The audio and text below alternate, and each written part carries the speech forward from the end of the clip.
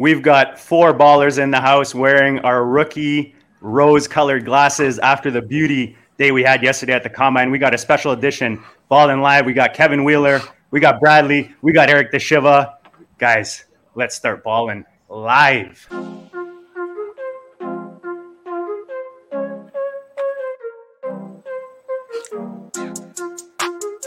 Go District.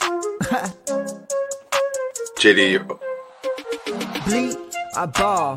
Bleed, I ball. Bleed, I ball. Bleed, ball. And I bleed, I ball. Bleed, I ball. It's the Go District, y'all. I ball, cause I bleed. Hey, bleed and I ball. Defeated the odds, didn't see him at all. JD in the pods, I needed it all. I bleeded a lie. You bleeded a lie, not bleeded a lie. And that's what I go do. Facts, let me show you. Happen to know dudes. Draft and they don't do bad and they don't lose. Make you wanna bleed. It's the Go District, boys giving you the business and no gimmicks. The best ball drafts got me feeling like it's Christmas. Then it's Christmas all of a sudden and these riches came from nothing. And I got this all from loving a district. See, I just drafted, forget it. I laughed at the critics, they mad at the digits. I clap back by listening. See, BALLiN ain't a problem if you kick it with them off. And I refresh the feed till autumn, then I bleed, go.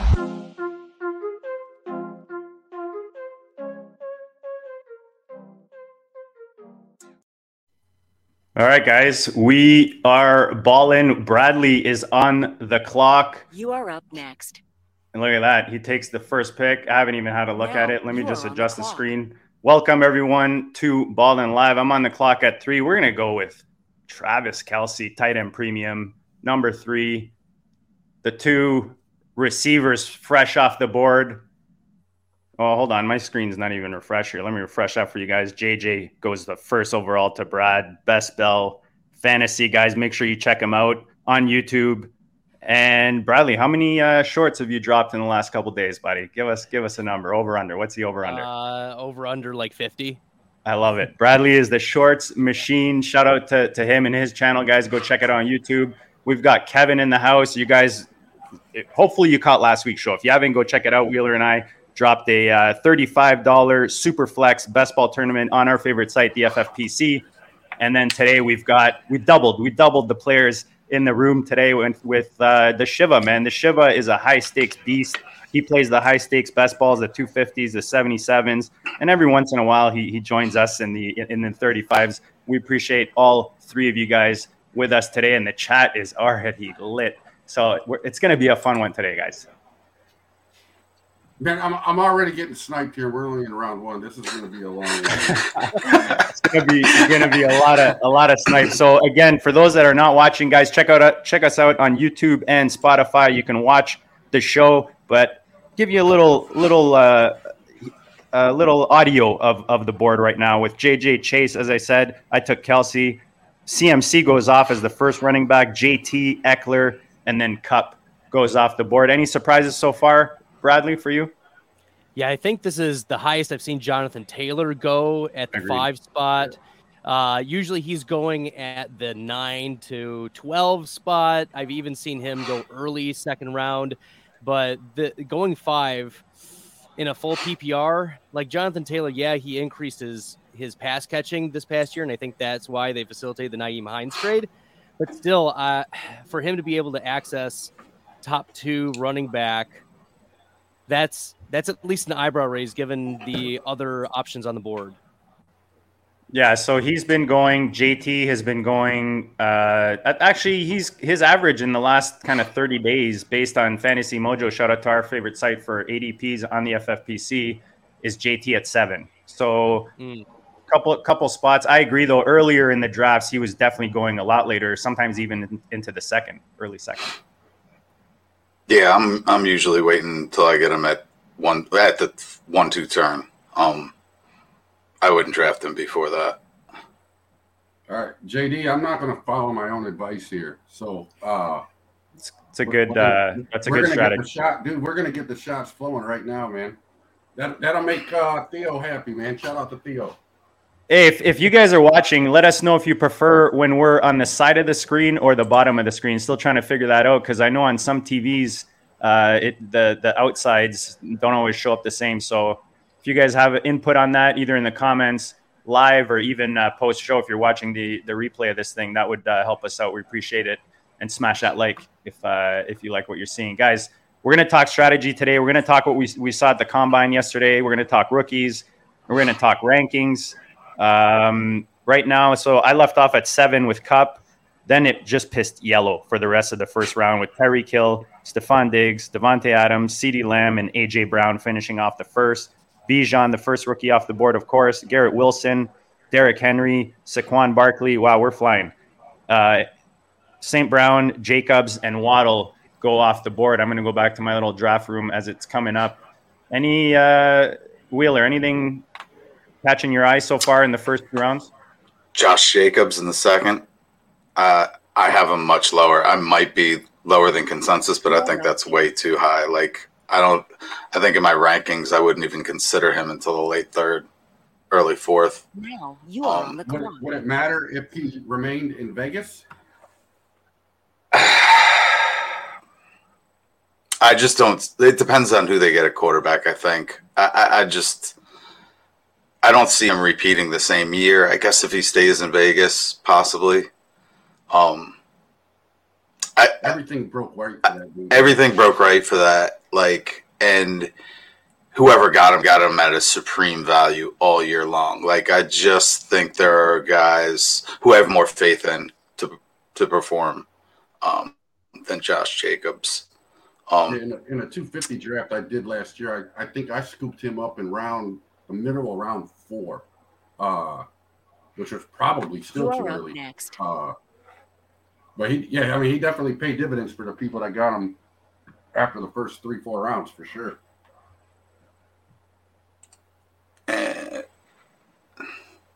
don't know. He's just one of those guys I've always hedged against. Maybe it's a blind spot for me too, though. I definitely regret not scooping him up in the 5th, 6th last year, or even the 4th. There are other guys I like above him that I have more faith in. Other than that, Jalen Hurts, quarterback in the 2nd round. Yeah, I'm not going to get used to this early quarterback. I'm just not. You're seeing it in every draft on every platform, right? Whether it's drafters, whether it's I'm not allowed on Underdog, but I'm assuming that you've got those happy drafts where you take Kelsey and then Mahomes, or take AJ Brown and then Hurts, or that kind of stack right off the bat, and then build from that. And we called it on the GOAT District. I mean, last season, how the way the season was going, how these quarterbacks are going to be really high in these drafts. And I remember even saying early second, and somebody kind of giggled, but look at where we are now, right? They're getting super early.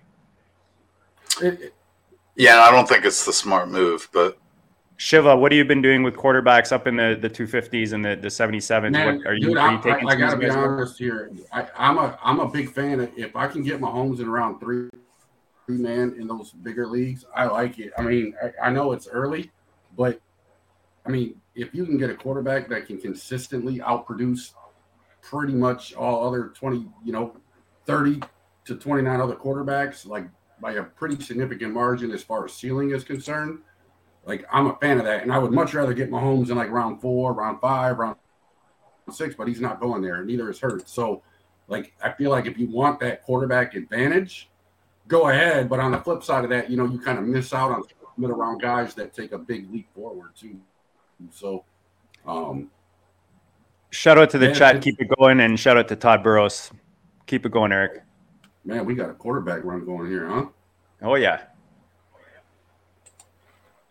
Well, it's usually those 3, right? In a bunch in the first couple rounds, in the first 3 rounds, and then you've got what we call on the show the FOMO, right? Like who's kind of chasing that with the Fields and the other guys.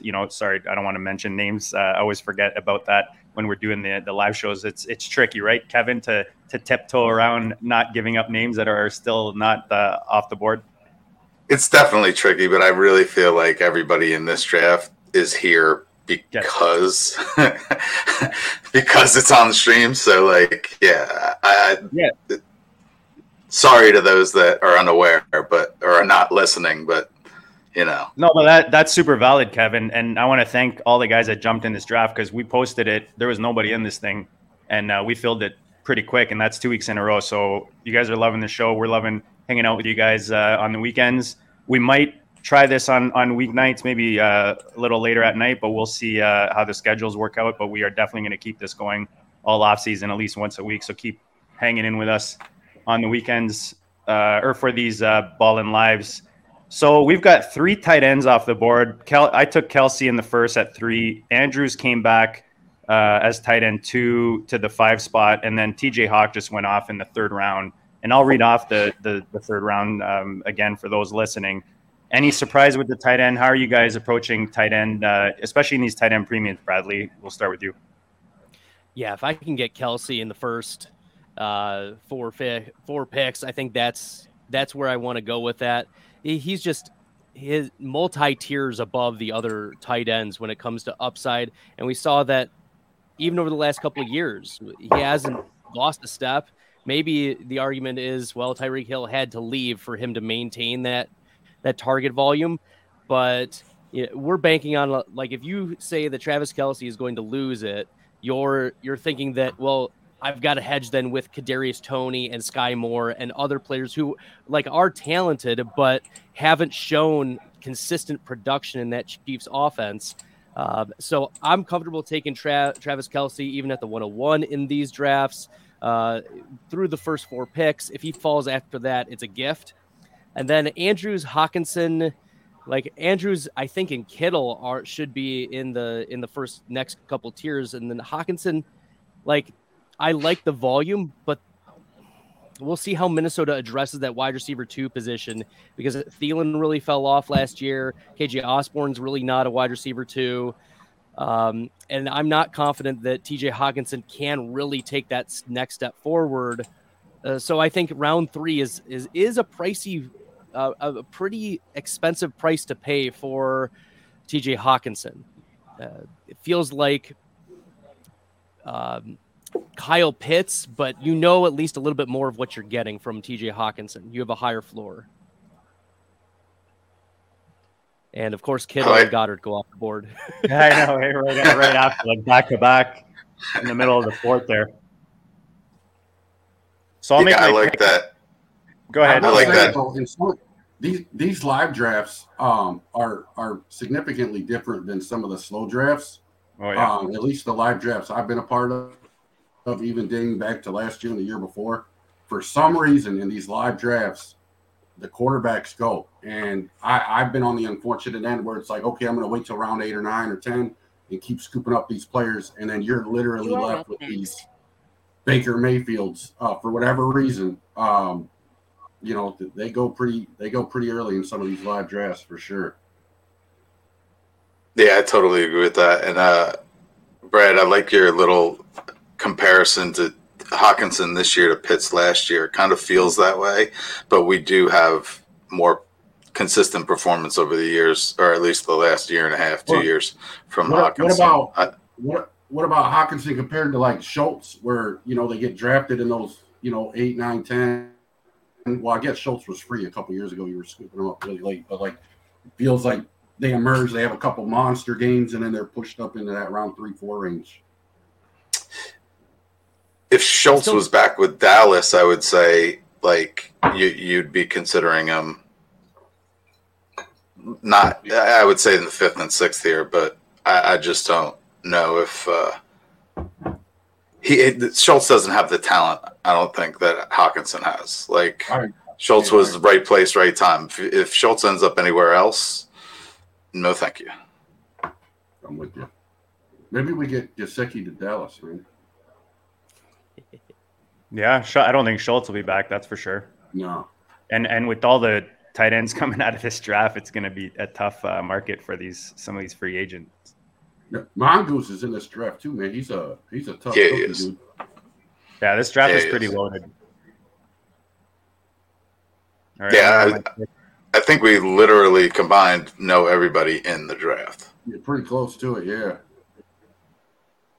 I might not know them, but I've seen the names for sure. And actually, if you're listening, say something in the chat. Not that I'm looking at the chat, but Where do we even find the chat? Um, Technology, not coherent. I think you got to go on YouTube.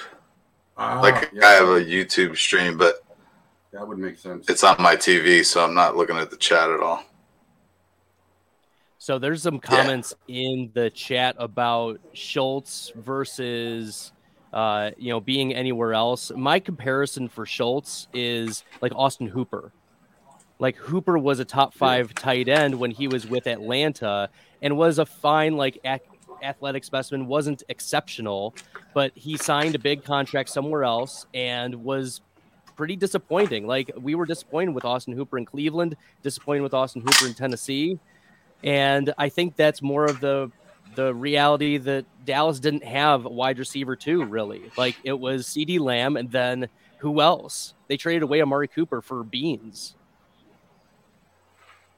Yeah, I'm pretty happy. Harry Snowman, shout out to Harry Snowman. He's always a big supporter of the show, getting Jones in the 5th. I'm surprised his ADP hasn't risen more, signing back in Green Bay. You got to think whether Rodgers is there, which it doesn't look like he will be.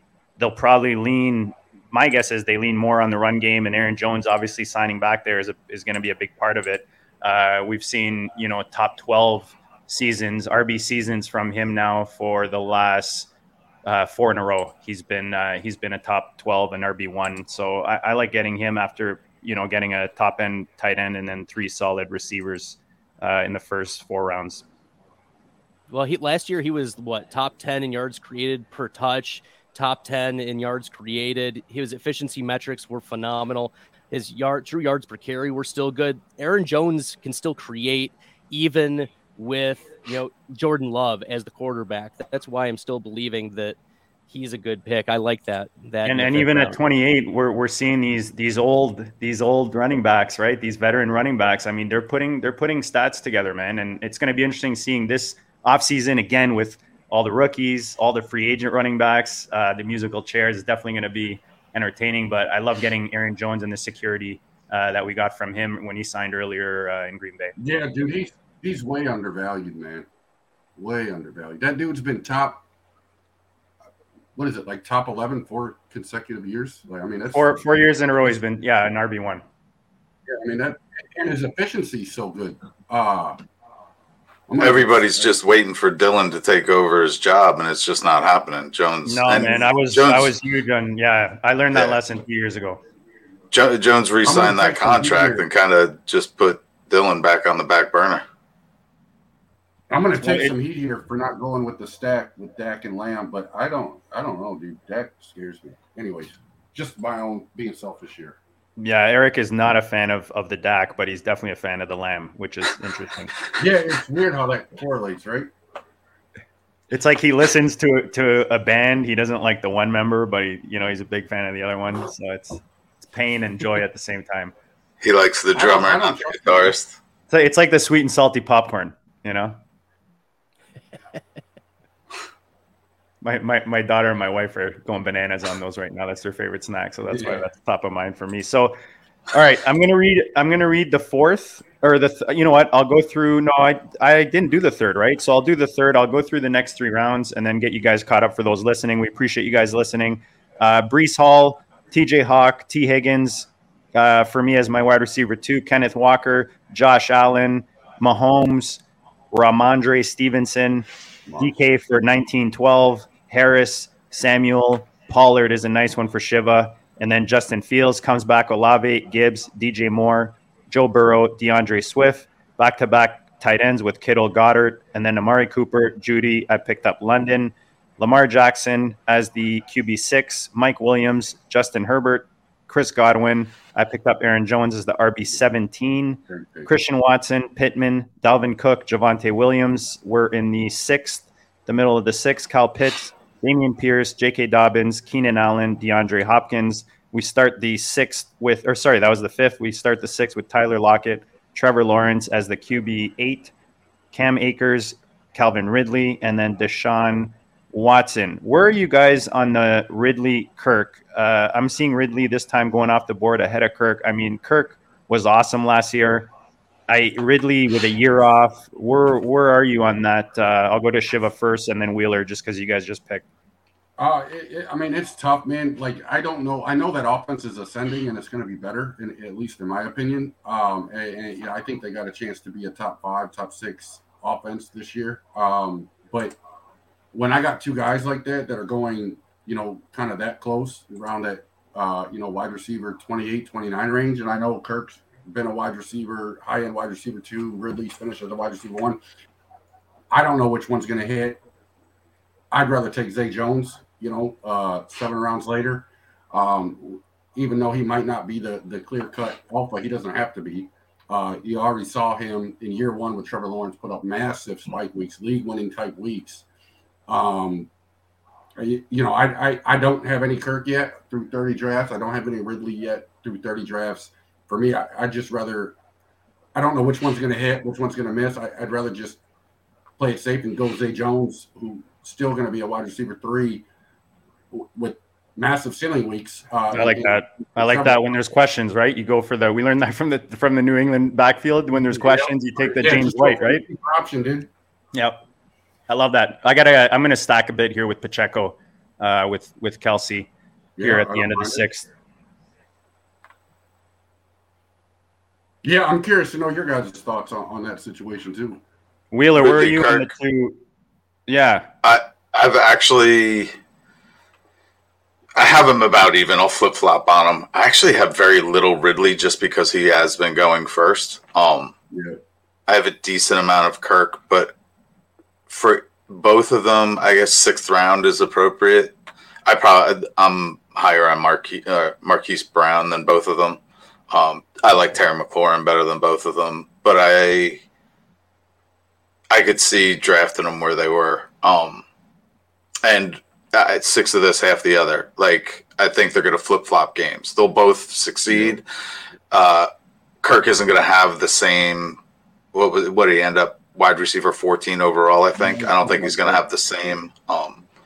And I think I can stake the claim that I was higher on Kirk than anybody last year. Like, in Fantasy Pros, when they do the bold calls, I called Christian Kirk a top 12 wide receiver. I tried to make sure I had him ranked ahead of everybody, but we'll see. People change last second. Like, I saw Christian Kirk coming. He's very talented. He signed a big contract. When he had the field to himself, or very little competition for targets, he's a top 12 receiver. But where he's going at wide receiver 30, I think he's a value now. Or appropriately drafted. He'll probably end up wide receiver 20 to 24, maybe. So where he's going is fine. And Ridley, he's had too much time off to be able to really pick up where he left off. I'm with you, guys. It's going to take some time. But I mean, if he gets reinstated tomorrow, he joins the team the next day. All of a sudden, he has plenty of time, right? All of a sudden, he's Michael Thomas. Come on. Oh yeah, he could be that too. He could be that too, for sure. No, I've been going Kirk personally. I've been going Kirk ahead of Ridley. The guy who's been doing, he did it so well last year. I didn't think he would be as productive and really carry that wide receiver 1 role, but him and Lawrence just clicked. And to me, that's the rapport that the QB and the wide receiver builds is not one to take lightly. So I think that continues to grow. I love Ridley coming in to take attention from Kirk. And I mean, look, that team just gets better, right? If Ridley can get back on it, but I think it takes a bit of time for him. And I think that for 2023, I'm going to be taking Kirk ahead of Calvin. A little run of tight ends here with Ingram in the 7th at 7-4, Waller, then the Muth goes off, Wheeler probably crying, and then Njoku 1912 takes his second tight end in the 7th. I would be, those tight ends going. I was hoping for it on the way back more than, it probably wouldn't have come back to me either. But now I got a little dilemma. Yeah, don't snipe me, man. So Wheeler's on the clock with Devontae Adams, Derrick Henry, Deebo Samuel, DJ Moore, and then Dobbins and Akers. I don't think I'm actually going to snipe you here. but you might have changed your mind in the past round and a half too. I went with that. Yeah, well, I mean, I did have Dak and Lawrence both in my queue, and I had Lamb, so it was like, oh, you can get the stack. But like, would you have gone 2 quarterbacks there though? No, I would not have. You wouldn't have. I should have waited for him to come back then. The only reason I took him is like I figured 18 picks after you considered him in the first place, you might just double up on quarterback and never draft him. Right? Like right.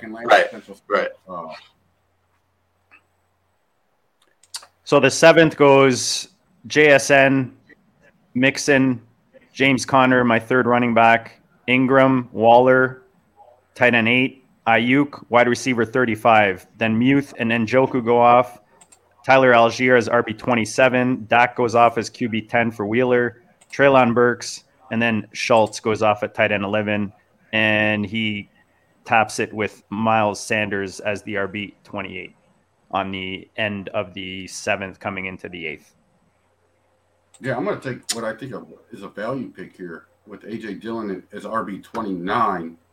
Even though he doesn't have the workload to himself, other than his rookie year, he really, he's kind of been a back-end RB2.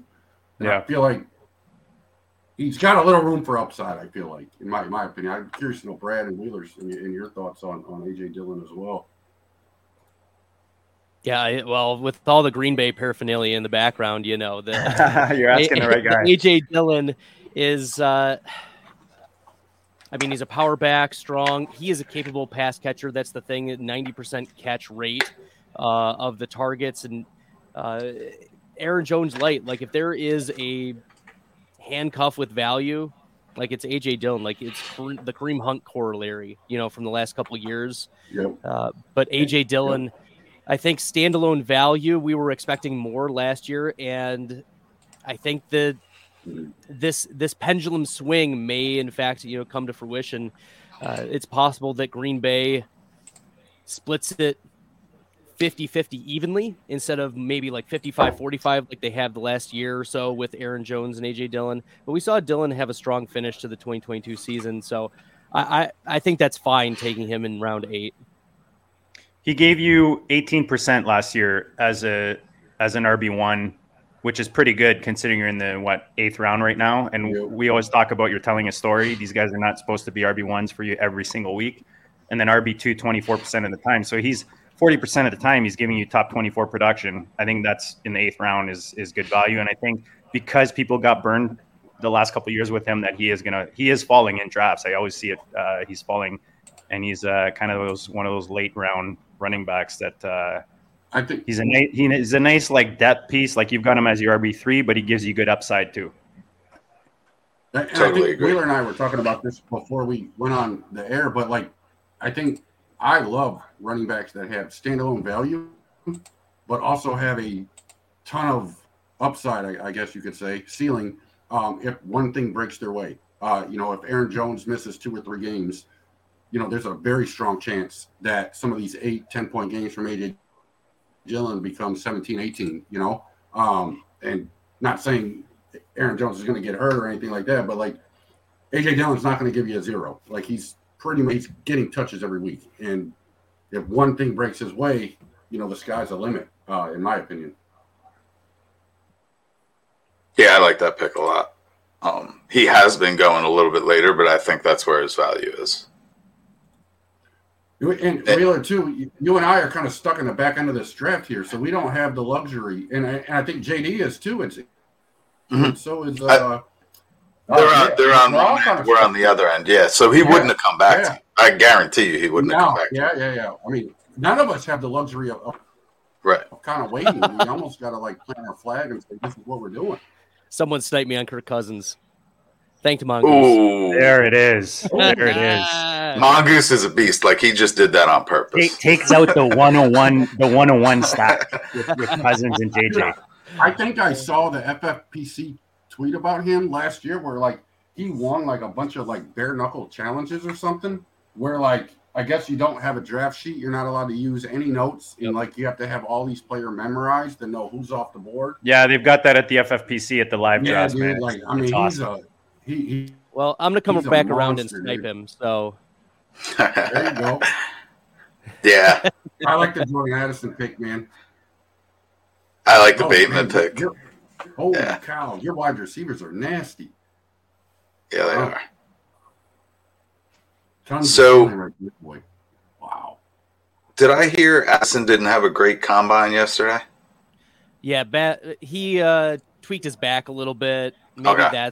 Maybe that's what had. I mean, that's all I need to hear, really. Like, if there's any excuse, it's a one-day performance. Sometimes you got it, sometimes you don't. So if he tweaked his back, that makes sense. Like, I'll take Gabe Davis in the 9th round. I'm surprised he's still there. I almost took him like a couple picks ago. This is where he should be going, though, right? The 8th, 9th round last year when he was creeping to the 3rd or 4th. That was ridiculous. As my wide receiver 4, look at JD with Aaron Jones at RB17, and then James Conner as an RB3 at RB26 overall. If that Herbert he's healthy, he's not finishing as RB26. It's just not in the cards. I mean, that's crazy. Yeah, Conner's definite value. The last 8 weeks of the season, James Conner didn't finish worse than the running back 19 any week. Yeah, dude, he's not a monster at this point in his career. He plays on a bad team too. I mean, with quarterback limo, but I mean, he's good when he's on the field, man. He's been a top 9 running back the last 2 seasons, fantasy points per game.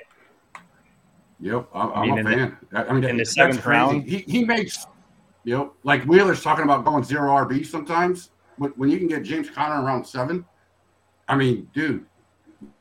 Look, man, the beauty of these drafts, especially the 28 round, and you'll know this, Shiva, the 28 round drafts, you can build your roster so many ways. And that's, speaking of the FFPC, guys, that's why we love the FFPC. That's why we're drafting on it right now. They've got so many options for these best balls. Right now, we're just doing like a $35, 28 round, 1 QB, tight end premium. And I mean, you can go so many ways. You can build so many ways. I clustered, my 4 RBs from round 5 to round 8. Now I feel good at the position, man. I can just smash every other position, maybe throw in another RB later on. But that's kind of one way that you can, go. Or you could go, like you said, Eric, maybe take one anchor type of running back and then, take guys later. There's so many ways to build. Bradley, what's your favorite kind of RB build? I feel like you're early, don't you? I'm trying to find you've got a couple early there with Chubb and Hall. Yeah, I felt like those were good values there. I like Breece Hall. I think if he didn't tear his ACL, we'd be talking about him in the conversation as the 101 overall. Yeah, easy. Because when he took over the Jets backfield last year, he was just rattling off 20, 25-point games easily, even in a timeshare. He was 5th among all running backs last year in rate of flex games, like games in which he provided not only a floor, but also could access ceiling. And he should be ready to go for week 1. Maybe for the first couple of weeks, he's, at 50% snaps, but I expect that he's going to take over. So I like those picks. I love Nick Chubb in the 2nd to 3rd rounds. I think he should be going mid-2nd. But when it comes to running backs, like I love a lot of the value of these running backs in the middle rounds. Like, I think I was getting too running back happy in the first couple drafts of like, oh, I want to get McCaffrey or I want to get, Saquon Barkley. But the reality is you're going to get a lot of value from a 5th or I've even seen Dalvin Cook fall in the 7th round in some places. Joe Mixon falling the 7th round in this. It's so thick, man. It's so thick right now at running back, right? With all the rookies, the old guys like Devontae Adams and Tyreek Hill, like going with those guys, or even going with Travis Kelce, as where the direction of your draft. When you go with Kelce, you've got that, and then you're going to be targeting Patrick Mahomes later on in rounds 2 or 3. So that's like gives you like a direction of your structure that can access elite upside. So that's all it's about, is trying to see where can I get this upside from. And so sometimes it's anchor, sometimes that just makes sense for your build, but sometimes it's, I haven't drafted a running back since round 3, and we're now going to be in round 10. So yeah, but those sexy receivers though, Bradley, come on. Yeah, but look at your wide receivers, man. When Andrew watches this, he's gonna get a little moist when he sees the yellow that you put down the first row there. I wasn't listening to you guys. That Jameson Williams pick was clutch there, Bradley. He sniped me on that one. You sniped me on that one big time. Yeah, he's one of my favorite plays. What did he go off as wide receiver 33? Oh boy, like he's Will Fuller. That's a steal. He's Deshaun Jackson. He's got the speed, and Jared Goff can get the ball to him. So let's see. And it could be Anthony Richardson if you believe any of these mock drafts that are floating around on Twitter. I wouldn't think that in Detroit. Like Anthony Richardson should be great. Like I think he's going to be fantastic NFL quarterback, but I don't like Detroit isn't. They have a good enough quarterback to get them to the Super Bowl. Like I would think they would want to go in another direction. You would, yeah. I mean, yeah. Like I've been a Goff hater since he came into the league, but over the past last year, Goff proved to me, you know what? He is an NFL quarterback. Yes, he had been to the Super Bowl already and didn't prove it to me until last year. But like, he's an NFL quarterback. He doesn't, he may not be the top NFL quarterback, but he can get you to the Super Bowl. He's already done it. Yeah. It was with McVay, but right. He definitely looked good last year. There's no question about that. Yeah, there's no doubt he leaned on McVay when he had McVay, but that's why last year proved it to me. Like,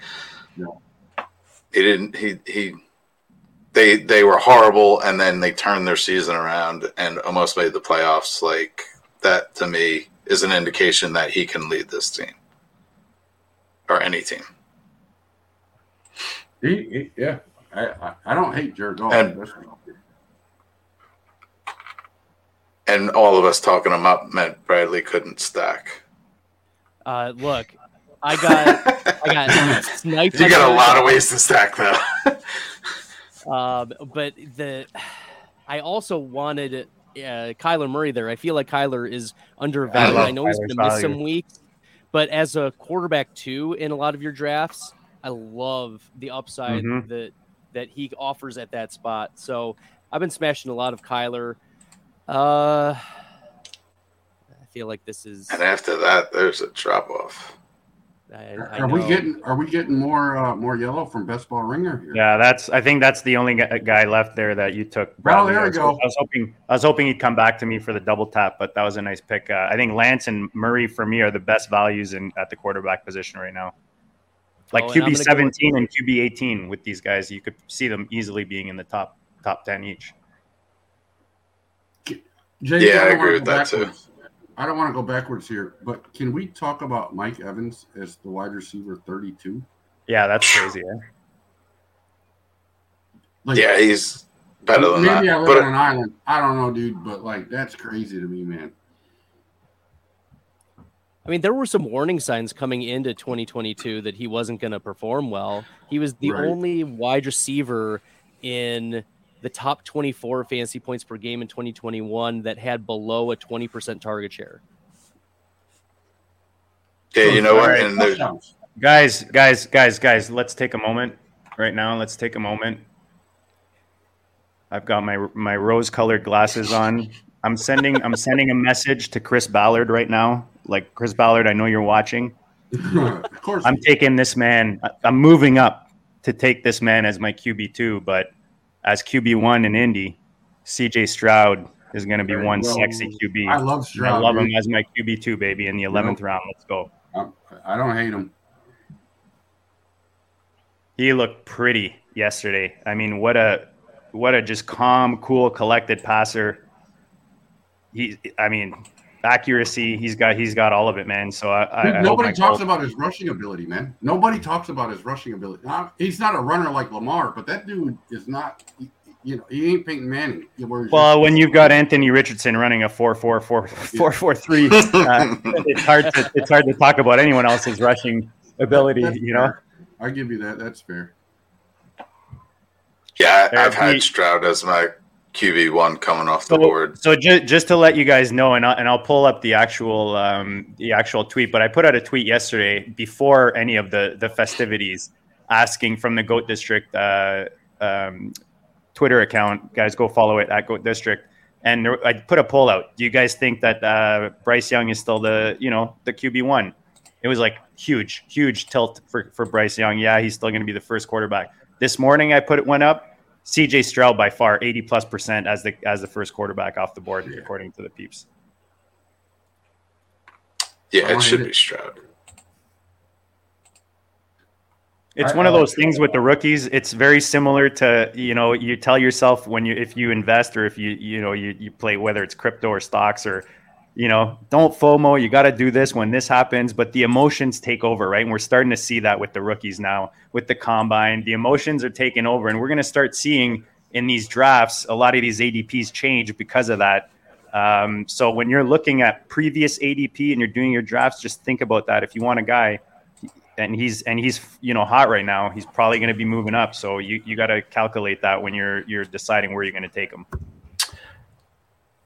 I totally agree. In fact, we can see it start now. As soon as you get to the double-digit rounds, get your guys. Roshan Johnson, 11th round. Did he just go?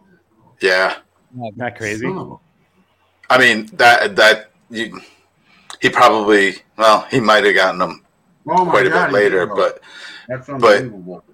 he must have just popped and did something at the combine. You know what I mean? We're all missing it, man. We're doing a draft. We should be watching it. I have it on TV, but I'm not looking at it. Right? Oh, shoot, it's my pick. Dude. I got Rashawn Johnson earlier this week in the 17th round on Drafters. Shout out to Cody Carpenter. I've been smashing Roshan everywhere. Dude, that dude's awesome, man. I love Cody, dude. Yeah, man, dude, he's one of the hardest working dudes out there right now. And if you want to learn about rookies, man, check out Cody Carpenter right now. He's awesome. We got to throw some shots, don't we? Don't we? Yes, you do. Throw one. I mean, it's risky. They're all risky. They all got questions. Who knows? God dang it. I really liked Roshan, dude. That was my boy. All right. I'm throwing a dart. I'm going out on a limb, and here we go. I love that's a good one. I like the Trey McBride. Oh, there you go, rookie running back, RB41. A-Chain's supposed to run a real fast 40, right?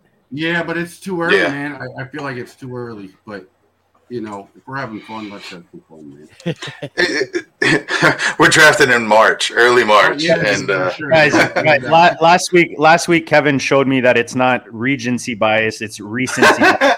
Because I'm French and I mess up everything when it comes to language and names. How do you properly pronounce the young running back's last name? Because I've heard so many different ways. I've heard. I think it's, from what I understand, it's A-Chain, but I think we should go with who is it? The ship chasing boys are calling him Ashane. Ashane. I like that. That's like my Tarjay. Yeah, that's Tarjay. Okay. Right, Ashane. Yeah, like we're going to shop. We're going to go shop at Tarjay, guys. Right, for sure. There we go. A-Chain. Harry Snowman swinging, dude. That's all we expect there. That's how you always drive. You son of a! I knew. Let's go. I should have. Mm-hmm. Oh, there it is. There it is. Anthony Richard off the board in the 12th round. He was going with the next pick. I should have. If I didn't take McBride, I was going to go with Anthony Richardson. After you took Stroud, I'm taking Richardson. I don't care. But then I also love Trey McBride, so I'm like, let me just grab him to be safe. And so for those listening and not watching, QB 23, Anthony Richard off the board at the beginning of the 12th. Kevin gets sniped by the Shiva. That's not so. Let's bookmark that because that doesn't happen, dude. That Richardson just got bookmarked by the Moores, the Rondell Moore and Elijah Moore on each side of the Richardson. Look at that, dude. So here's a question, and shout out to Charlie Mack and AJ Hernandez. Peanut Punch dude who's in a lot of these drafts, man. I talk to those guys all the time. And I want to know your guys' what is the love affair with Dante Foreman, man? Like, am I off base here and need to reevaluate, or are you guys? I mean, what are your thoughts? Like, I think he's a decent back, but you go Wheeler. Ooh. Now you go, Brad. I mean, he's a free agent. There's been some rumblings that he'll return to Carolina. I did like the efficiency of Chuba Hubbard. But if the Carolina, they've got a new coach, they've got new everything. So if they bring him back, that means they really do want him. Mostly a grinder, could handle a large workload, wasn't super efficient, was almost a 0 out of the pass catching game. So I have him like in that same tier of like Devin Singletary, of Damian Harris, of like guys that can handle the rock, but like is going to be trusted more by an NFL team than in fantasy. So do you like him better than Kareem Hunt? I mean, technically in my rankings, but I think Hunt is looking real dusty. Hunt is looking real dusty. Yeah, dude, Hunt looked so bad last year, man. It was kind of disheartening to see. For fantasy purposes, I had a lot of Hunt last year. Me and JD were talking last week about Chuba Hubbard should be going at around where Foreman. What do you say? Foreman does, or earlier. Like board. I like Chuba, dude.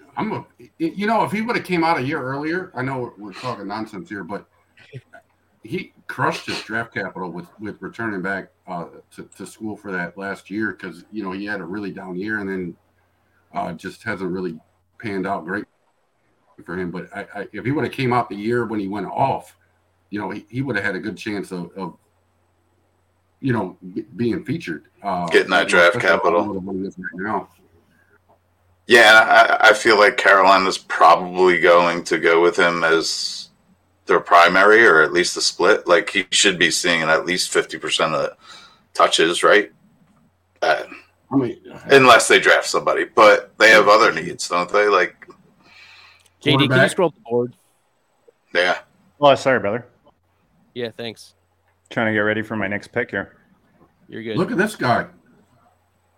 Man, I love it. I love Juwan Johnson. The double Juwan Johnson's my other guy. That's a great double tap there, though.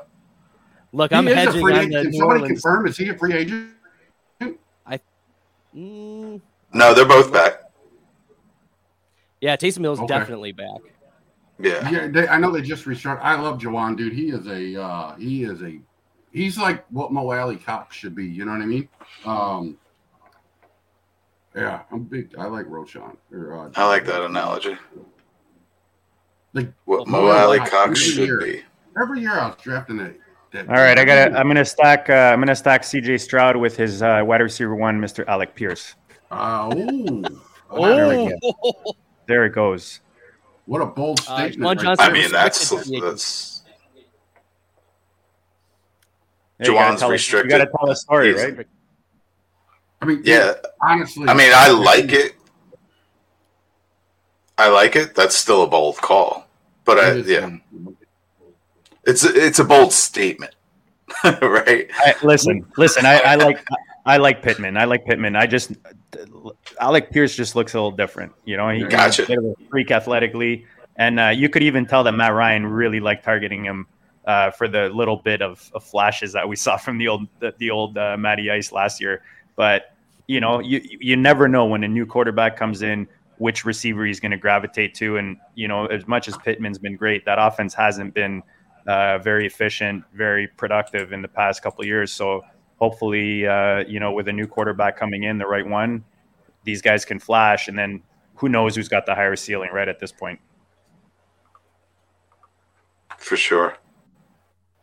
So we're in the 13th round, guys. I know I haven't done the best job of reading off all the rounds. That's why you got to tune in and watch the show either live, or you can rewatch the show on YouTube at the GOAT District channel, or you can find us on Spotify and you can watch it on there as well. Just like you watch the Rogan show, guys. You can watch the GOAT District channel.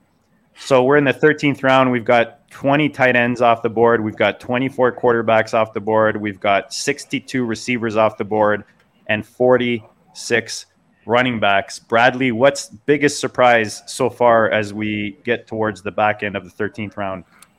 Oh, biggest surprise. Or anything that stands out, so far that we haven't talked about.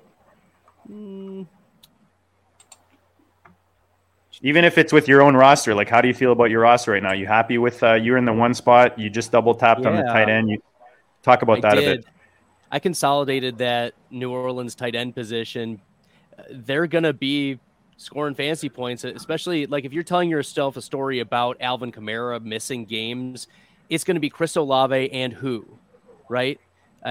New Orleans doesn't have a first-round pick this year because of that Olave trade, so they're either going to be drafting, a wide receiver in the second round or later, or they're going to have to sign some old dusty wide receiver from free agency. And these guys know the system. The coach is still back with, in the Saints. And so I think that double tap is just fine. I didn't want to take Antonio Gibson round 11, but I've been getting him more like round 12, round 13. I just like the upside that he offers. Extreme athlete. Yes, he had a down year last year due to injuries, but Brian Robinson was extremely inefficient. And even in the 10 games where Robinson had 15 or more touches, Antonio Gibson was still able to be a flex play for you pretty consistently. So I liked that, especially in a full PPR. J.D. McKissick is expected to miss some time. And one of my favorite things to do is just smashing those wide receivers in rounds, 4 through 9, and just see what kind of weapons can come to me there. So I like that structure. I was kind of ticked. I've been sniped on a few players that I like drafting. Like I was hoping Jared Goff would come back to me. I was hoping that Michael Thomas would be there. I like his upside. He's an extreme value wide receiver. 62? Yeah, I love drafting him at that spot. Like in the wide receiver 50s, wide receiver 60s, I'm happy with Michael Thomas at that spot. It's all about upside at that point. And Michael Thomas, it's the Antonio Brown corollary. You've got these veteran, extreme athlete, extreme producers later in their career, and they can just step on the field and contribute. So, and that's what we saw last year in the limited snaps for Michael Thomas. So we'll see what happens where he lands, because he's probably going to not play for the Saints. But I love Michael Thomas at that spot. So there's a lot which team? Bradley, let me just read off your team, brother. Todd Burrows. Shout out to Todd Burrows watching The Professional. Little fun fact: first time I ever showed up on a podcast or ever did anything with a podcast was on Todd Burrows' show. Actually, he invited me on. I don't remember what it was. I won something, or I don't remember what it was. This is a very, very long time ago. But shout out to Todd. He Run to Daylight. There you go. He's telling me read out the teams, and he's definitely right. So basically, Bradley from the one spot, JJ at the 1, comes back with 2 running backs: Nick Chubb, Breece Hall, Mike Williams, Justin Herbert stack, Jameson Williams, JSN, Jordan Addison, Rashad Bateman, Trey Lance as his QB2, Antonio Gibson RB3, and then the double tap with the 2 New Orleans tight ends in Johnson and Hill. Sorry, brother, didn't mean to cut you off, but just so people have context to your explanation there. No, you're all good. Which team is the Amon-Ra St. Brown Tyreek Hill team? Because that is an interesting build. Maybe so that's 1912. 1912. Shout out to 1912. Big. Got some. He was in our listener league last year. Yeah, he's Flowers, Jalen Hyatt. So I like a lot of the rookies that he picked there, and Pitts in round 5. What do y'all think about Pitts in round 5 now? I would have taken him if he didn't. I almost took him as a stack there, but Aaron Jones was sitting with the London Pitts stack. But I do like Pitts now. Prefer him to when he was going like top 3 or whatever last year. Harry Snowman saying 1912 been killing it. Shout out to 1912. See, he watches every show, guys. That's why you tune into the GOAT District every week, every day. We've got 3-4 shows going on a week. So guys, make sure you subscribe and you punch the like button if you like what you hear. If you're on a podcast format right now listening, give us the rate and review action. That helps us out a lot. And guys, tune in. We're going to drop these BALLiN lives regularly. We've got Dynasty, Market Check, and we rock a Goat District once a week on Wednesday nights. Just stick with us, guys. We're going to keep bringing the guests, the goodness, and we're going to keep doing these best balls. I'm on the clock right now, I think, with 20-some seconds. Man, look at Philly. Woo. First defense off the board. Ah. He must be. I don't have – I'm going to go he took Hurts in the second round, too, so he's got to be an Eagles fan, I would assume, for sure. Not bad. I went with Zach Ertz here. I don't have any shares of Ertz because I love Trey McBride, but I'm going to hedge. And since I have Kyler Murray and James Conner, hopefully Ertz gets back on the field and gives me something. First kicker off the board. There you go. All he's got to score is like 30 points next year, and he's going to beat that ADP. So. Exactly. You know, where that laser sound from G&E right there? Wah, wah, wah, wah. There it is. I like it. There it is. Too many things, man. Drafting, managing producing, getting the cash. Dude, JD has the value, dude. Aaron Jones, RB17. James Conner, RB26. Gabe Davis, wide receiver 45. He's got Kyler Murray at QB17. And then Zach Ertz at QB24. I mean, all those guys could just destroy their ADP for sure. I'm of the belief that we do not see Zach Ertz come back. Oh. I'm of the belief that Zach Ertz is done. So am I, and that's why I said I've been smashing Trey McBride everywhere. But I like to hedge a bit because when he did play, he was legit. He was good, so even dude. 14th round, he's like Jason Witten. But what was his injury? His injury was real, and he's old. Yeah, it was pretty significant. Yeah, and he's old.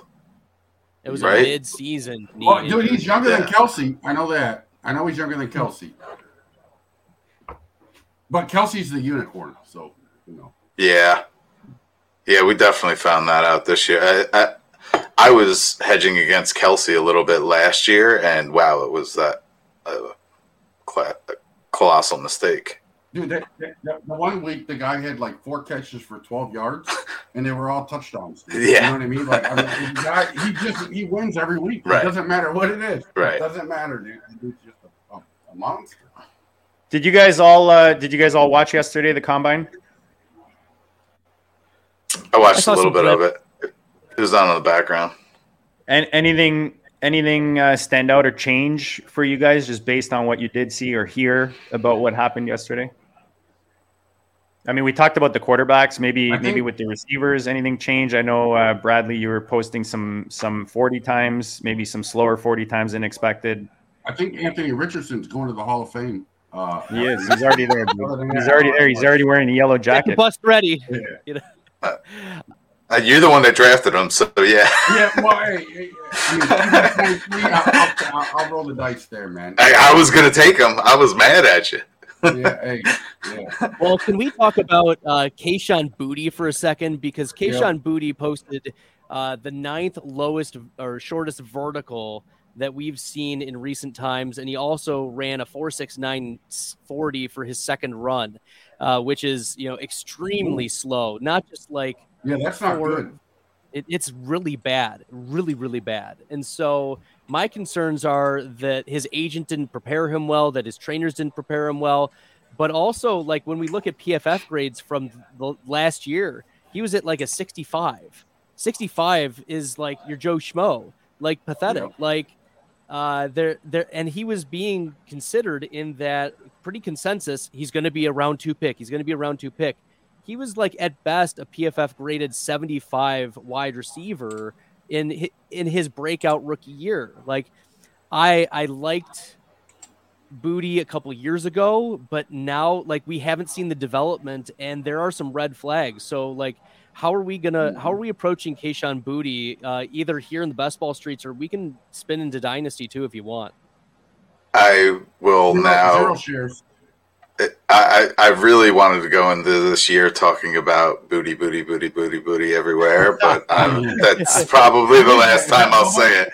That's probably the last time I'll say it. For those who know Wheeler, for those who know Wheeler, that's funnier comment than if you don't. You know, for the win, man. I love it. I mean, there is a quarterback I'll be taking in the 28th round just to fit my personality if he's still there. Let me search for But hey, so he brought up a great point about Booty, right? But what makes it sad is like, and I don't want to get ahead of ourselves, but Trey Palmer, who was at LSU for 3 years, had to transfer out due to all the talent over there. You know, I believe he went to Nebraska, dominated that year, but like, it's sad because Palmer crushed, right? Didn't he run like a 4.340? And looked really good. From what I saw, I could be wrong, but it's sad that you know, I guess Booty was well ahead of him on LSU's depth chart to where Palmer had to transfer out, and any tests like that, it's sad. Yeah, I'm trying to look for Palmer. Sad Booty. No, he did. I'm not kidding. He was at LSU for 3 years and then had to transfer out. You know, and sometimes it's a bad thing, but it's kind of like the Jerome Ford from last year, or you know, where he was at Alabama and just couldn't get on the field because of Gibbs and Robinson and everybody else that they had. He had to go somewhere else, and then you know, it's kind of a similar thing. So it's hard to know. I don't even know what I'm trying to say right now, but I think Booty is not good. I think at this point, until we see. So you're staying away, basically. Is what I'm anti Bubba Sparks. Staying away from that booty. Yeah, I'm staying away. I'm staying away from the booty. Anti-booty. All right. So Eric's anti-booty. Bradley's not as much of a booty man as maybe he was before. Sounds like. Look, does Bradley know? Can you talk to me about Trey Palmer, Bradley? Am I off base here? I don't know much about Trey Palmer. I would have to do a dive deeper into the research on Palmer, but you know, is he coming out this year? No, yeah, dude. He just ran a 4.3.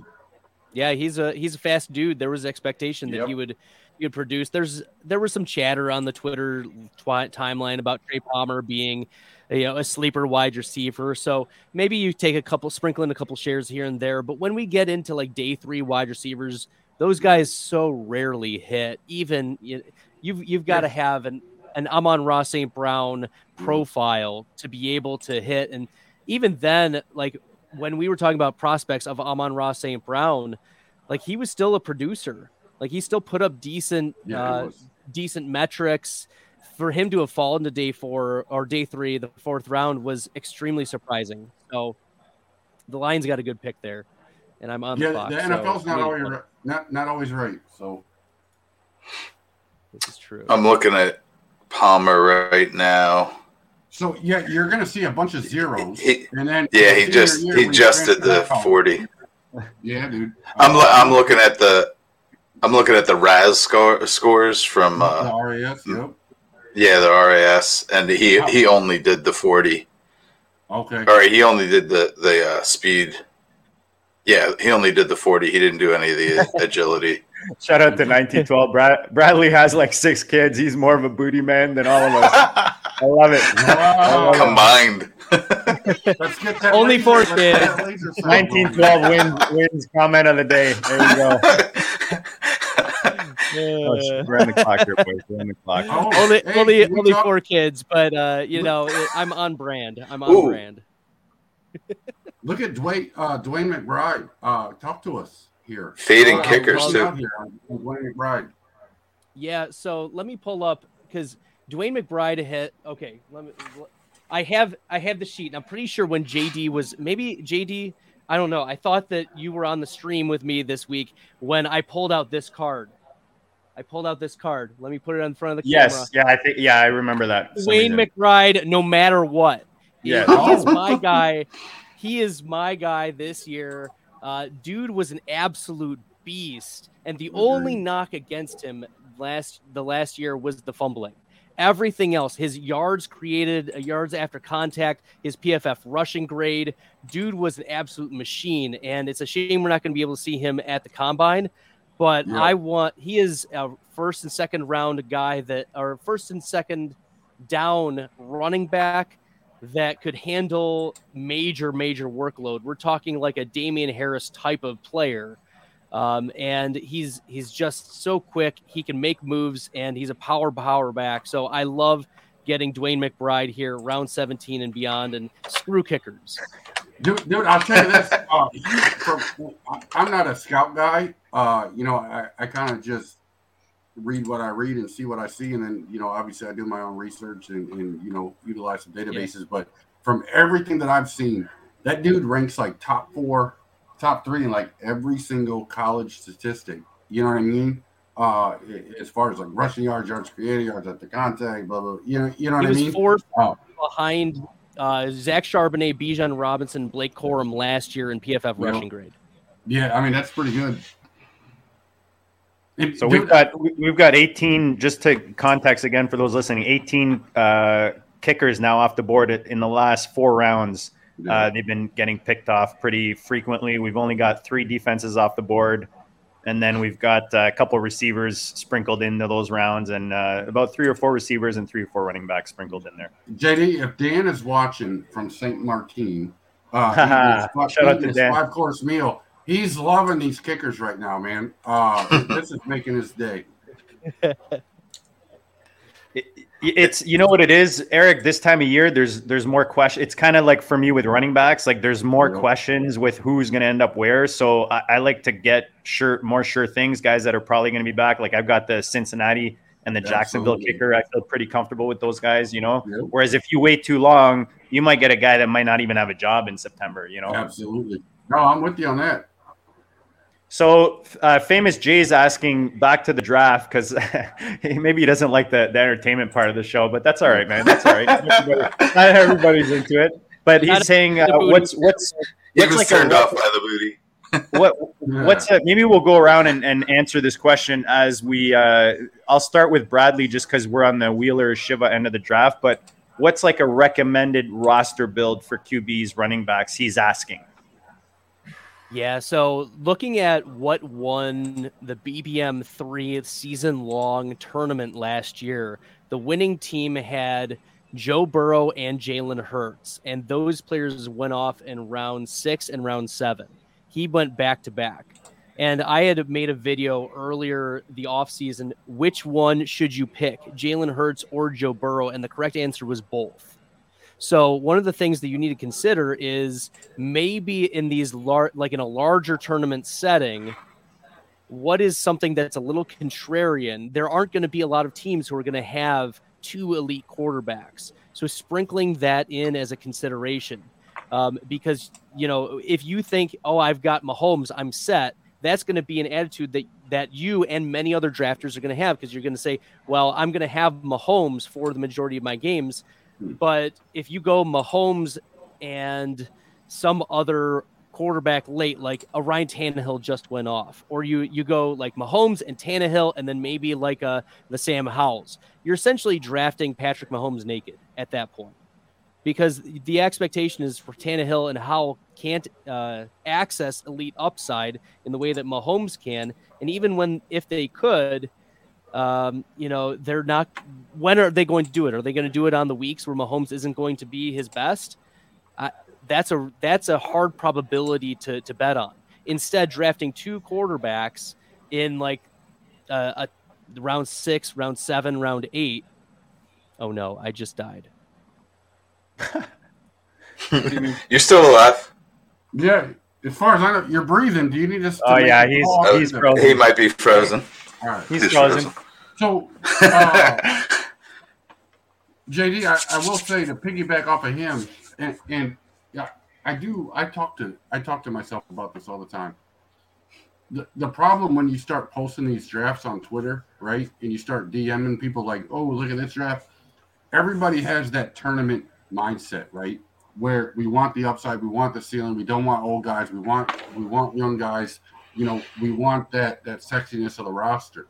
There's in my opinion, there is a significant difference between a 12-man best ball versus a tournament that has 1,000 teams or 10,000 teams or 1,500 teams. Yeah.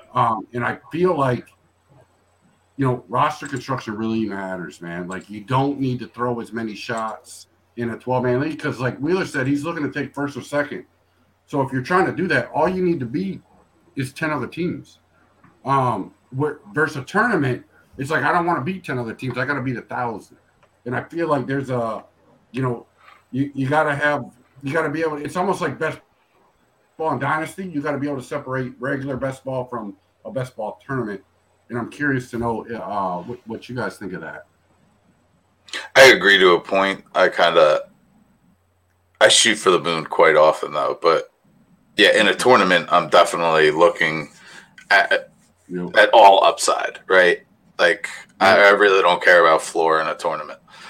In this, I certainly am looking at some floor and, absolutely, maybe like I don't mind reaching for a stack in a, contained draft. Like Gallup was probably taken early, but I wanted to stack Dak with something. So yeah, and that might hit 2, 3, 4 weeks. Right. You never know, and quite frankly, that's all you need in a tournament. Though, like I would be going for greater upside. I wouldn't. I'd be holding off. Like I would probably get Gallup. I probably just would have waited because Gallup is going quite late. I agree. I didn't think the kicker run was going to quite like I was getting kicker no matter what. Like I almost took a kicker when I took Gallup. And I was gonna double tap kicker coming back, but I didn't expect it to kind of rush like that. I could have gone in a different direction with Gallup and I just passed up on Claypool. I probably could have. I like Claypool. I like Claypool where he's going for sure. I've been getting him, man. I mean, they traded for him, pretty significant pick. I think it was their 3rd round pick. Look, last year he came in like first, second, like the third. I think it's a late first they gave up for him. Yeah, I think it was somebody else's pick. I think it was maybe it was an early second, but like was this Claypool? Yeah. They gave up the 201. Well, there you go. They gave up enough anyways. And you got to think that, again, I talked about earlier, the rapport between the quarterback and the receiver. You got to think that they bring back, I still believe that Fields is the best option for Chicago right now. And again, I think that rapport will just hopefully spark and build out there in Chicago. And Claypool could be. He's especially like a big, red zone target as we saw in Pittsburgh. I'm gonna keep my stack going in Indy. I'm gonna take Jelani Woods as my tight end 3. Yep. I just saw the comments about how I died. Yes, and I was bootied from the stream. You were totally bootied from the stream. My camera died. I got a new camera this week, and I need to get the battery pack switched out. So I guess my limit is 68 minutes because it couldn't be 69. You can get so I don't know what kind of camera you have, but I ended up getting like a plug-in battery. It's like a battery thing that goes in your battery slot, and then you actually plug it electrically, and then you don't have to switch it out and charge it. Oh, that's good. That's so nice. Yeah, after the show, send me a. Yeah, we'll chat. For sure. So you know what? Let's start reading off our teams, guys. I'll start. We read Bradley's. I'm going to read mine here. Jalen Warren just went off, guys. Oh, trust me. He's been in my queue for about 3-4 rounds now, but I've got my running back, so I love him. He might be one of my favorite running backs in this range. Even Penny, man, in this range. I mean, we've seen Penny. I know he's hurt. I know Eric was on. Were you on Penny or off Penny? Oh my God, dude, he was my favorite player in NFL history. That's right. I knew there was some relation my there. Soul for 5 straight years, and there's only so much I can take, dude. The 6 years where I draw the line. After 6, I'm done, dude. Sounds about right. But yeah, no, Penny, man, I was so happy for him last year, dude. When he had that, what was it, that 4 or 5 week run, dude, where he just went absolutely bonkers. It was fun to see, but he's crushed me for 5 years, man. I can't. Oh, I'm having nightmares. All right, well, let's get the attention away from Eric's nightmare. I'm going to read off my team. We read off Bradley's, and then after you guys make your picks coming up here, you guys can read yours. I've got Kyler or actually, I'll read it. I can't really read it from the board because then I'll be moving the board on the screen. So I'll just read off my roster. I'm in the 3 spot. Started off with Kelsey. I've got Kyler Murray, CJ Stroud as my quarterbacks, Aaron Jones, Pacheco. You know what? This is not making sense. I'm going to move the screen around just to read the order that I got these. Go for it. Hey, man, if you're into best ball, you want to know what order these guys are taking, right? So I'm in the 3 spot. I went Travis Kelsey, Devontae Smith, T. Higgins, Drake London, Aaron Jones, Pacheco, Connor, and Herbert as my 4 running backs. Round 9, Gabe Davis. Came back with Kyler Murray and CJ Stroud, double tap at the QB at 10 and 11. TJ Spears as my RB5, the RB44. Alec Pierce to stack with my CJ Stroud. Ertz as my tight end 2. Then my 3 kickers, McPherson, Patterson, and Greg Joseph. And then added Sky Moore for my Pacheco Kelsey stack. And then Woods to my CJ Stroud, Alec Pierce stack, because we are always be stacking here in the district, as you guys know. There you go. I'll replace that board. JD, I'm gonna take our biggest value that I feel like you and I had agreed up on in the draft. That's your boy. That's your boy, right? I think Curtis Samuel, dude. He has not. Damn. Bradley and I talked about him when I was on. He has not finished worse than wide receiver 48. Yeah, he's such a value, 2021, man. and that's only when he played 5 games. And now he's been sitting next to my queue since I picked. Yeah, it's a nice one. Howell. Crazy. I was just gonna stack Howell with him. Hey, that's a good. I should have done it before. Like I'm thinking, he'll make the turn. No big deal. He's not even on the screen right now. Good pick. Dude. I wanted Tannehill with even though I had 2 quarterbacks, I wanted Tannehill as my third with Burks and Chicankwo, but I got sniped a couple rounds ago. But that happened. I love Curtis Samuel. Oh, so Eric, why don't you? Did you? Oh no, you got another pick coming. Why don't you make your pick? I just picked. I'm being aggressive here on defense. I'm trying to put pressure on the rest of the room. So we'll see how that works. Read off your team, brother, from the first round down.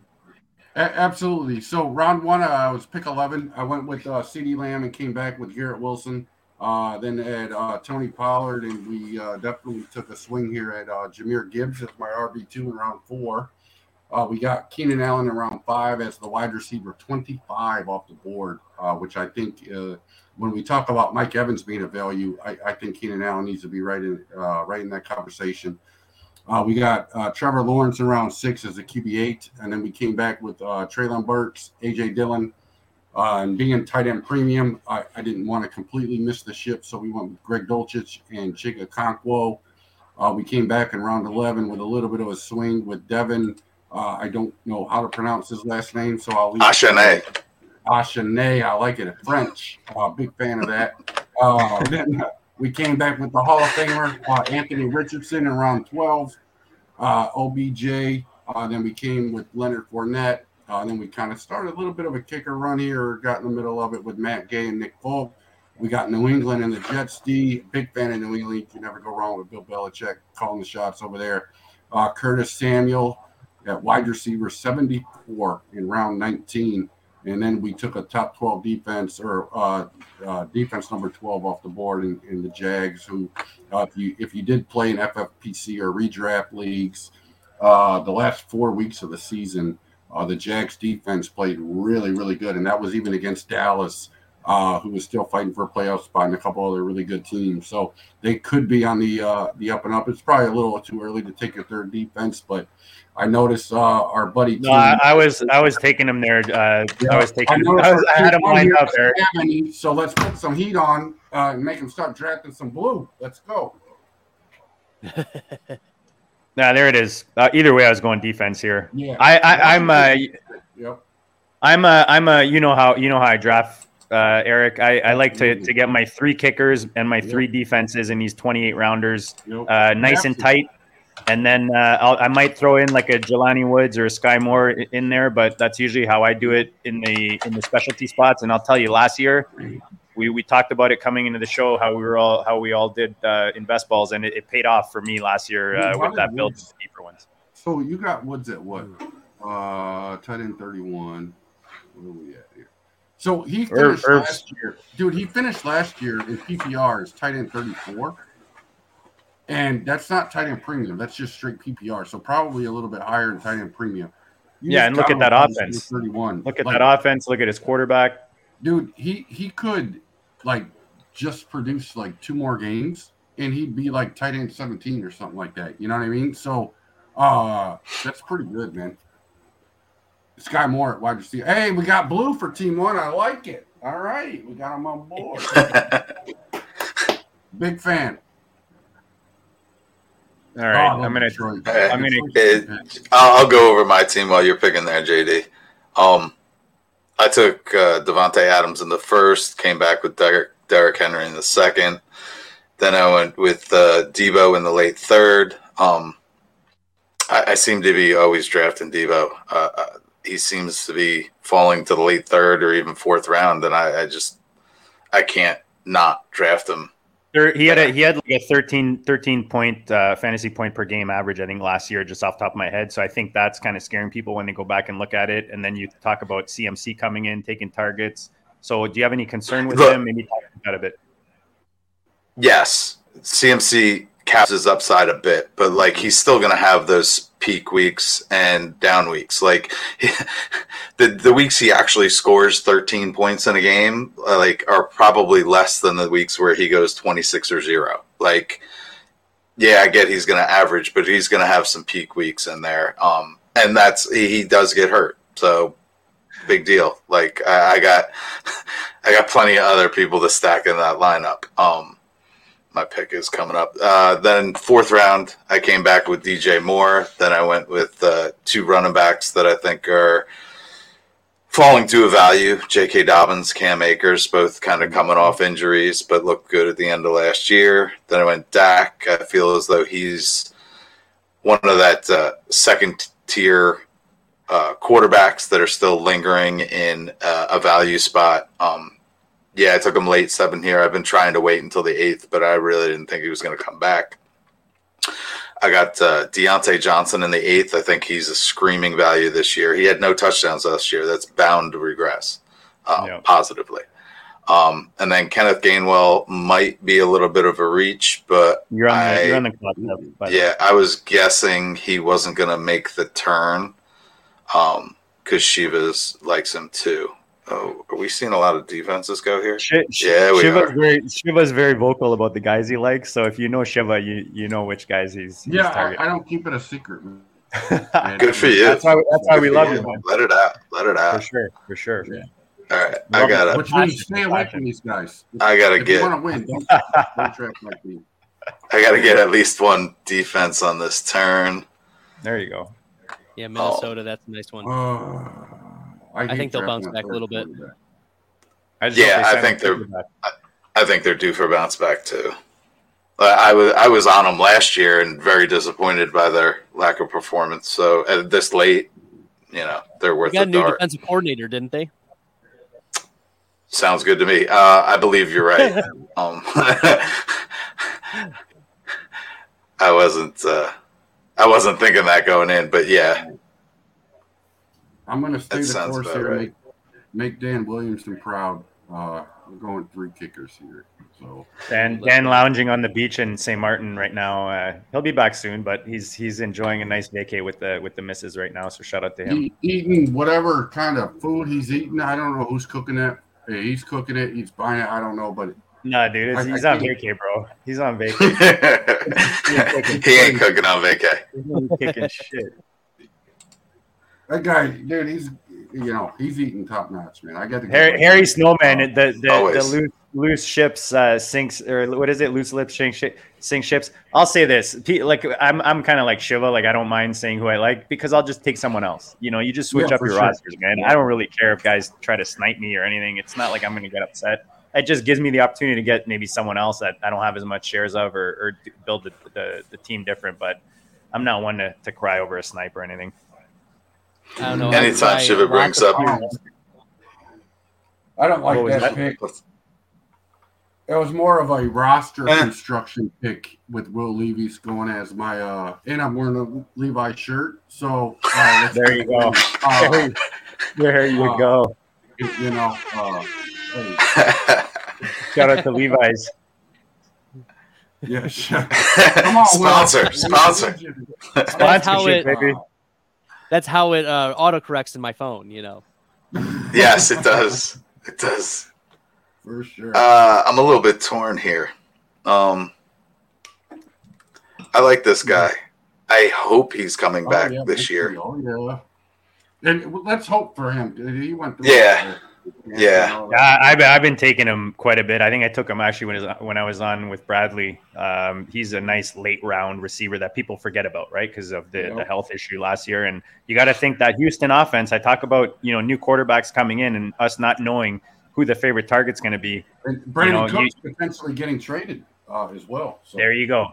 Right, the veteran gets traded, so even more opportunity there for the young guys to flash, and who knows who's going to get Bryce Young's attention is what I'm hoping. Right. Yeah, he should have a fresh new quarterback, and even if Cook sticks around, which I kind of doubt, like I would assume that would help Mechie a little bit, take away press coverage a little bit. In the chat right now, why don't you let us know what team you like best, what team you so far from what you guys have seen. I'll try to scroll back up as we pick here and let you guys take a look, but maybe let us know what you like, don't like picks. You guys have been awesome in the chat, by the way, so we appreciate you guys hanging out with us on a Sunday afternoon. NFL Combine weekend. Oh, look at that. We're on the clock, so I'm going to bring it back. Can somebody look up what Roshan – did Roshan do something today? There we go. Oh, I tried looking at that earlier, but we're all tilted over that 11th round pick. I mean, this is the range. Well, late teens is where I'd be looking for him, but yeah, I think we all had our eyes on him anyway. Oh, you know why? The Eagles show interest in running back Roshan Johnson. There we go. There you go. And well, there goes Gainwell. Roshan reveals the team that he wants. He believes he's fits the Eagles the best. So here we go, mutual relationship here. Man, dude, I love Roshan. Dude, that guy is a monster. And I don't know what he ran today, but from what I saw, there were some people that were projecting him in the very, very low fours. And he's like 220 pounds. That's Jonathan Taylor type speed with his size. I don't know what he ran today. I'm curious. I don't think he ran yet because I can't find it. But did you guys see I took a rookie kicker? Oh, look at you! Rookie? Did you really? Look at you! Look at that's why you follow. That's why you follow Bradley Stahl there at over there at BESTBALL Fantasy. I mean, look at that rookie kicker in a 28 round. Do you remember Jose Can you see? 2 years ago, he's a rookie kicker. He's supposed to be like the best rookie kicker coming out in a long time. Jose Barragos, he went to Tampa Bay. The Tampa Bay kicker. Mm-hmm. Yep. He was terrible behind Ryan Suckup. Oh man, that sucked. I had a lot of. So I really want to snipe. I really want to snipe Shiva here. I really want to snipe Shiva, but I'm going to take one of my. Just because of the show and it's Combine weekend, and I'm going to take one of my favorite rookie prospects here, Rashee Rice. Oh, there you go. In the 23rd round. I mean, this guy, 200 pounds, 6 feet, gave us over 1,300 yards, 96 receptions, 157 targets, and 10 touchdowns at SMU. I really like what this kid's got to offer. It'll be interesting to see where he goes in the draft. But this late, I like picking up these rookie receivers with upside. That was my debate. Either Rice or Mechie were the ones I was picking. We think I went with Mechie. There you go. Yeah, we tend to. Yeah, you are big on that G Rice. Oh, baby. All right. There's a guy I really want. Yes, I do like Rice. Oh God, we're getting tight. Just don't bring up Dan Williamson again. Every time I hear his name, I'm like, I'm gonna get sniped. I'm gonna get sniped. Start to twitch. Yeah. He snipes me like crazy. On the beach, just chilling, dude. Allen Robinson goes off. Let's go. Yeah, I don't like that pick. Maybe I'm wrong, but not a fan. I mean, you're probably right, but in the 23rd round, like, What do you got to lose? is he? Yeah, like I don't think it's like same with Thielen in the 23rd round. Like, Right. Yep. All you're going for is a couple touchdown upside games. That's it. Yep. right, Absolutely. right, and they could very well have 4 or 5 games where all of a sudden, boom, boom, boom. I mean, I don't think they're going to last. Either one of them is going to last the whole season, but being relevant anyway. Another boy, 1912 here. What's he looking at? Famous Jay We're in has the- a question. We're in the 23rd round right now in the draft. For those listening, again, if you're listening to the show, make sure you check us out on YouTube and Spotify to get the visuals. Famous Jay asking, does draft capital matter when considering your rookies? I'll answer real quick and then I'll pass to someone. I think for sure it matters. I don't think draft capital never matters.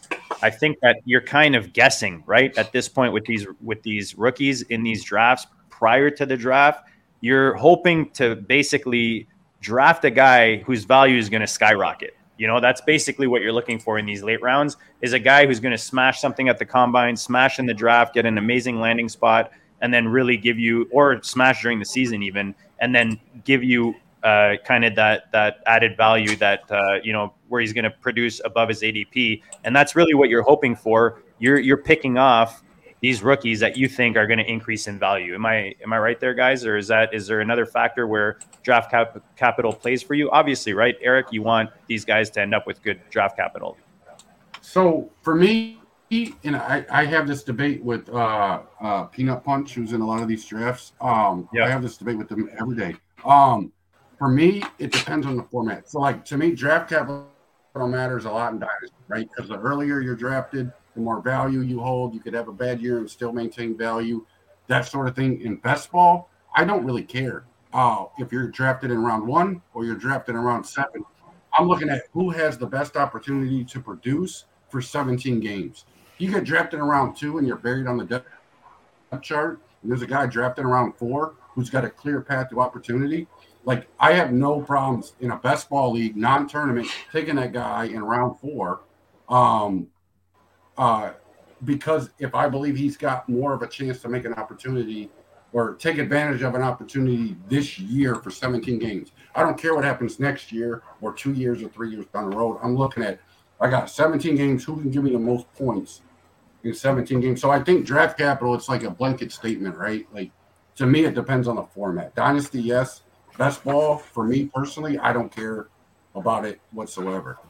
But in a tournament, best ball tournament, let's say you do get that guy, let's say like Rashee Rice, for example, just to give you an example, 23rd round right now, and he lands in I don't know, where's he going to land that just shoots his stock up? Give me a team. Oh, Minnesota. So he goes to Minnesota. Okay, he's opposite JJ. So from that point on, whenever people are drafting in that same tournament, I'm on the clock here. When people are drafting in that same tournament, you just got them at a better value, right? So it gives you an edge over anyone else kind of when you get to the end of the tournament. If Rashee Rice is one of those winning pieces for that tournament, you now have an advantage over guys that are taking him anywhere higher than the 23rd round. So that's where I think So here's a hypothetical. Like, let's say Rashee Rice goes in the 3rd round to Cincinnati, but you get a guy like who's the other one of these other rookies I'm looking for that just got drafted. But let's say, so like Rashee Rice goes in the 2nd round to Cincinnati, and you get a guy like oh God, I don't know. Let's just say Xavier Hutchinson or somebody like that goes in round 3 to like Houston, where like he potentially has a clear cut to be like the alpha, where Rashee Rice, if he went to Cincinnati in round 2, we know he's stuck behind Chase, he's stuck behind Higgins, he's stuck behind Boyd. Like, he would need injuries to produce. You know what I mean? Or am I like living on another planet here? No, you're on this planet for once. All right. For once, it's strong. I known shit for a while. I've known Eric for a while. But you're no, I like the way you're thinking with that too. I've always thought the same way. JD was just talking about, like, we're really drafting them out in hopes that their landing spot or their draft capital hits just right, and it's a combination of the two, right? Like, you know, and we're in the we're post round 20 right now. It's like you were literally just grabbing rookies, or like even with my Mechie and Pierre Strong, they're not rookies, but in all intensive purposes, they are. Like they didn't get any run last year. That same upside, right? Exactly. So that right now we're looking for opportunity in year one, or this year in particular. Right. So who's going to come out of the blue and produce that for us? Is it going to be old ass Adam Thielen and Allen Robinson? Probably. I would rather take that gamble on somebody that hasn't done it yet. I have plenty of guys that have done it in the first, 10 rounds. It's that unknown factor. Yeah. So let's go with I would rather go with the young unknown than the old and decrepit. Allen Robinson and Adam Thielen, their value isn't going to increase at all. That's exactly it. Whereas Mechie and Strong, like Mechie and Strong, like, we know no matter what happens, like, they're on a team. Sorry, guys, something happened here. Right? So like that helps a lot, dude. Like, we're not risking an undrafted guy here. Like, they're on a team. They got a chance, and I think that's kind of what you're looking for, in my opinion. I mean, that's what I'm looking for. You know what I mean? For sure. I think draft capital is an indicator. Of the leash teams are willing to give their rookies, because if you're drafting them first round, second round, your third round, they're investing pretty significant draft capital. There's sponsorship behind those picks. So when you're getting into round 4 and beyond, the draft capital, they've just picked 120 other players that they think that the NFL thinks is better. And maybe there's opportunity for these talented players to land, but if they were better, they probably would have been drafted earlier. Like, that's just the philosophy behind, like, thinking through this draft capital logic of teams want to pick the best players. And if those players are getting drafted in the 120s plus, look, they're just picking their guys at that point. And maybe there is more opportunity for, like, we should have been more in on Tyler Algier last year. Like, if you weren't in on him, it was because you were afraid of the draft capital. But the opportunity was really, really nice there. And all he was competing against was Cordero Patterson. Whereas compare him to Isaiah Spiller. And Spiller was being drafted early day 3, but he was stuck behind Austin Eckler. And Josh Kelly was good enough to beat out Isaiah Spiller. So, like, there's just more risk for those players to not hit if they're not day 1 or day 2 players. And that's how, like, teams are not willing to give up so quickly on those day 1, day 2 as well. So even if they have bad practices or bad days, like, they're willing to put them out. So that's kind of my thought behind draft capital versus opportunity. Yeah, I like that, Bradley. Yeah, I do too. And guys, you don't like, I always bring this up. I brought it up a couple times just because it's an example, a recent example, but you don't have to smash all your, like, last 5 rounds, all those picks. The hard way best ball last year, Todd's still in the chat. Plug your ears because he doesn't like when I talk about me winning the hard way last year. But if you look at my last picks were Juwan Jennings, Smith Marchette. Kenny Pickett helped me because I had Zach Wilson as my QB2. But was Chris Evans, Trey Sermon, Terrace Marshalls, these guys did not hit at all, right? Jamison Williams in the 22nd gave me 1 week at the end of the year, maybe. But I didn't smash on any of those guys, and I still won this league. So if you do if you build that roster and you smash early in the top 15 rounds, let's say with your starters, you really want one or two guys out of the. So that's why you want to aim high and go for that high upside. You're not looking for floor at the back end of the draft in these 28 rounders.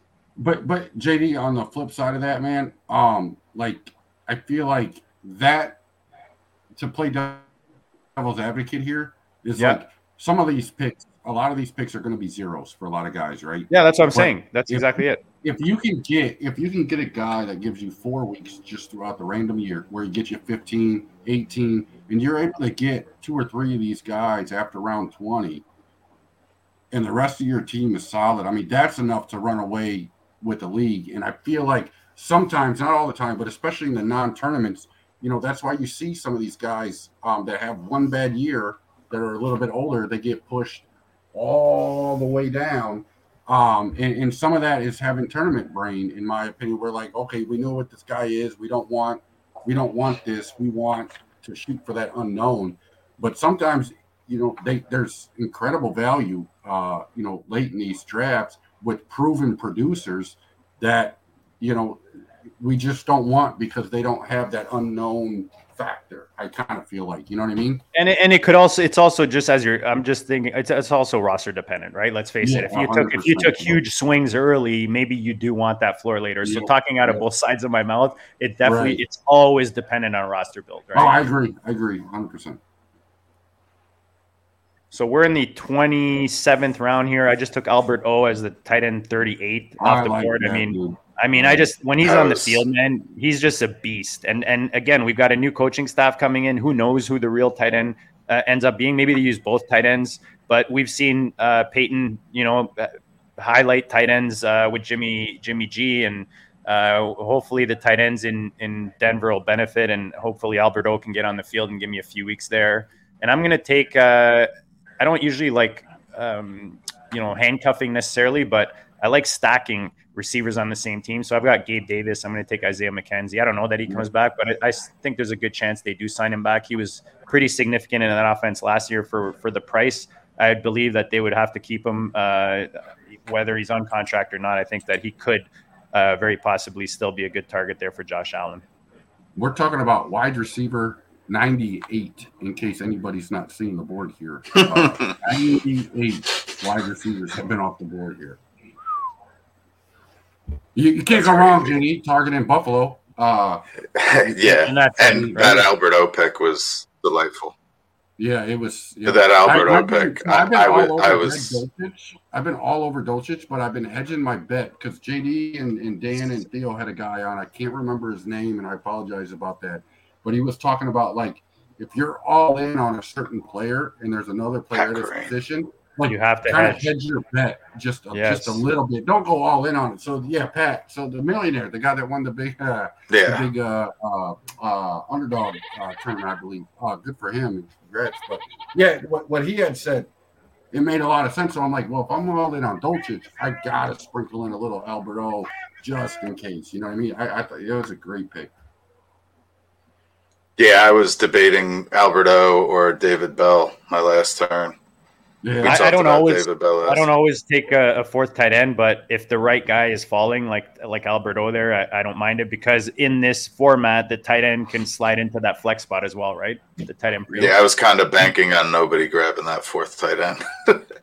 And I think for team one here, Bradley took Luke Musgrave. That makes me feel good because I took him a little bit like a couple, maybe a week ago in a high stakes league.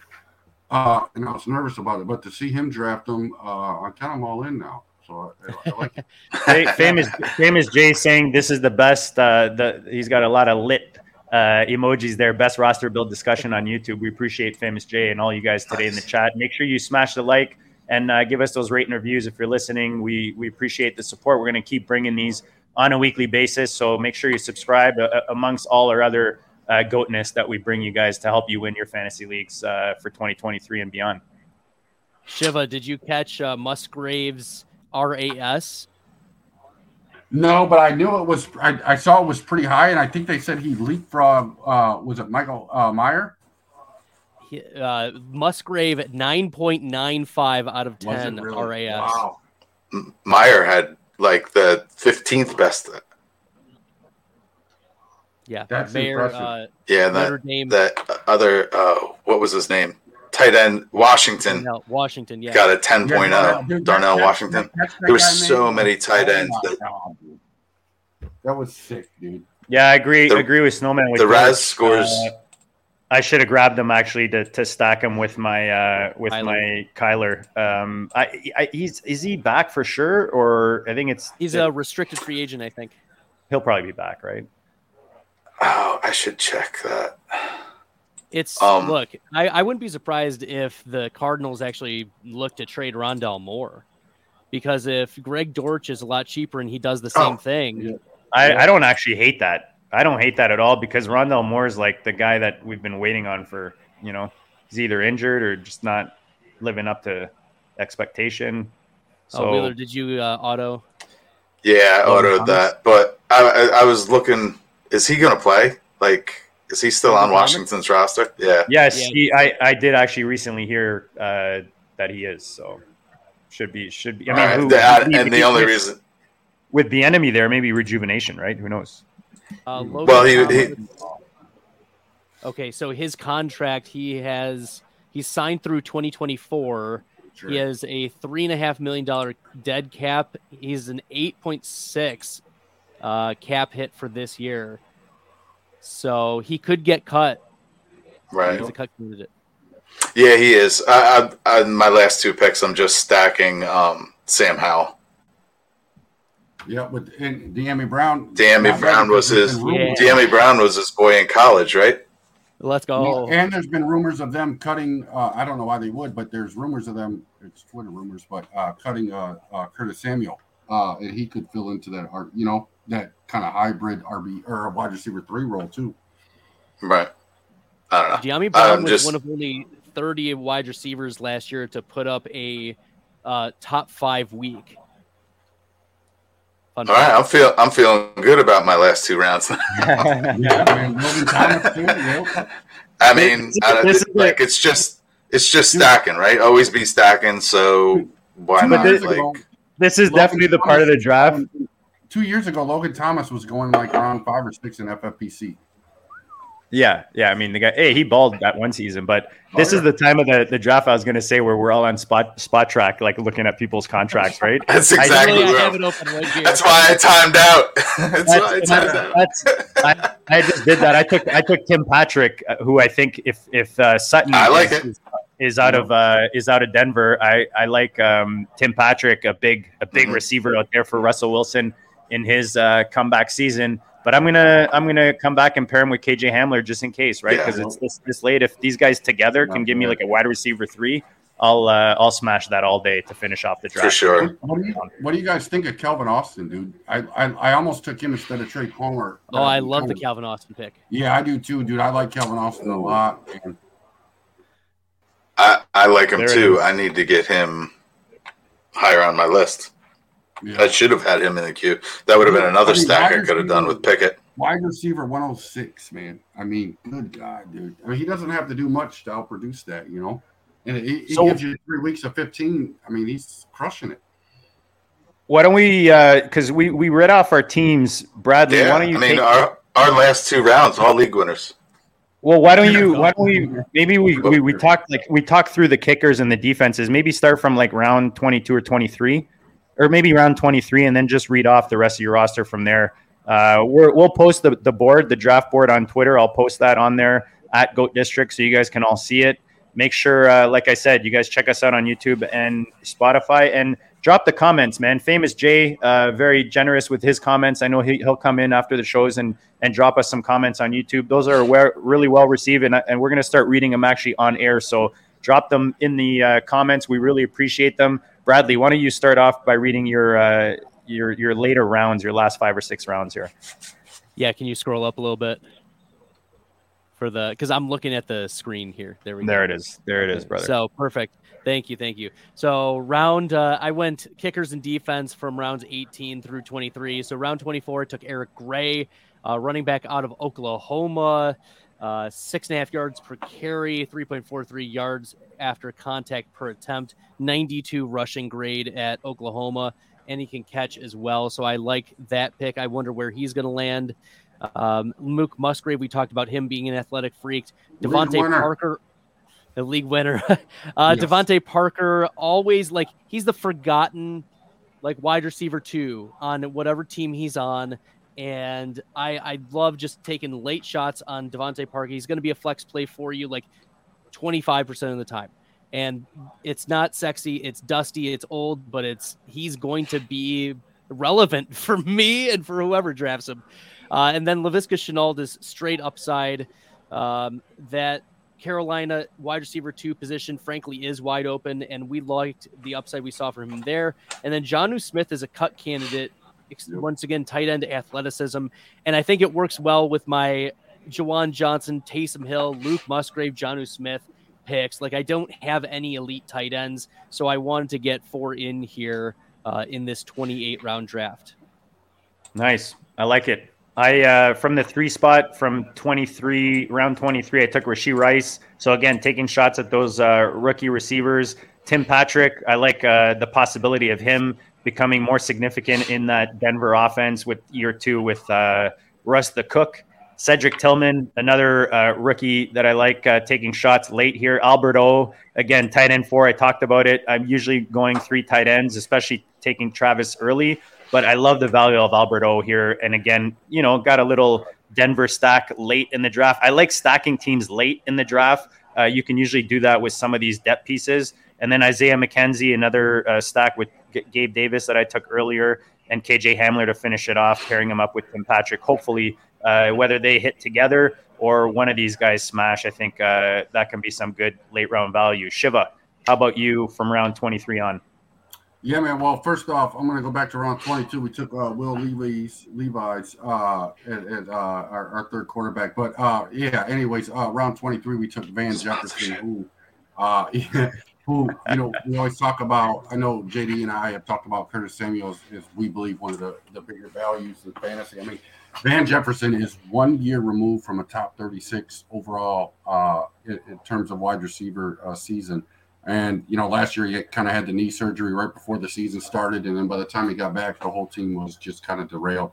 So, and I think there's a legitimate chance that he is the wide receiver 2 in that offense this year. And I think with Sean McVay, even if, their offense is nowhere near as good, I think there's a lot of room for improvement off of a wide receiver over wide receiver 83 where he's being drafted. We came back with Tyler Conklin, tight end premium again. Gave us multiple tight end 1 weeks. Their offense their quarterback should improve a little bit. That might help him. We took old man, as Bradley took Devontae Parker. I kind of took old man Robert Woods around 25. I think there's a chance he maybe ends up back in with the Rams, or he goes to a veteran team. Maybe he goes back to Buffalo to end his career. We'll kind of see what happens there. This was just straight flyer with Keaton Mitchell. Not really a 3-down back by any means, but a speed guy, good pass catcher. Maybe gives me a spike week or 2. And then round 27, Joshua Kelly. I do think he is going to get replaced this year by somebody in free agency or the draft. But he kind of showed a little bit last year to where, he could battle out for the RB2 role there. And then last pick, we took Drake Palmer. Big fan of him. I keep flip-flopping between him and Tyler Scott at the end of this draft. Tyler Scott went a couple rounds ahead, so I settled for Drake Palmer. But I think he's a good flyer if he lands in the team. He could be a deep threat.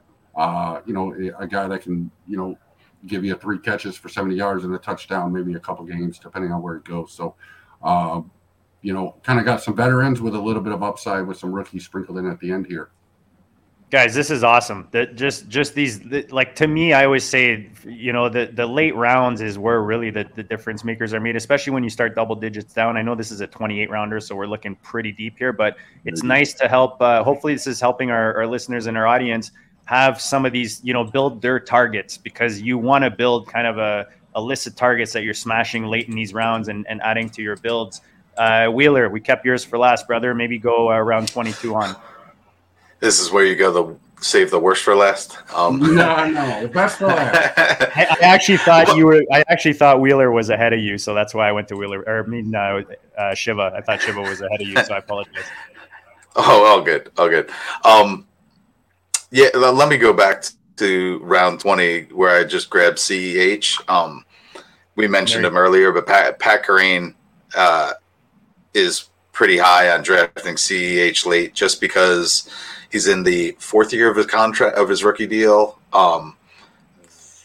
This is kind of his chance to put up or shut up, right? Like, I've never been on CEH before. I always had Jonathan Taylor ahead of him. And every year he's been on my fade list. But when you're talking 20th round and he could be the Chiefs starting running back, that's I like that. You heard it here, guys. You heard it here. Kevin thinks that he's the next Josh Jacobs. So get your CEH. Late I mean, but wait a second, Josh. Oh my God! Like, Josh Jacobs was in the 6th round, 7th round, right? Like, this is the 20th round.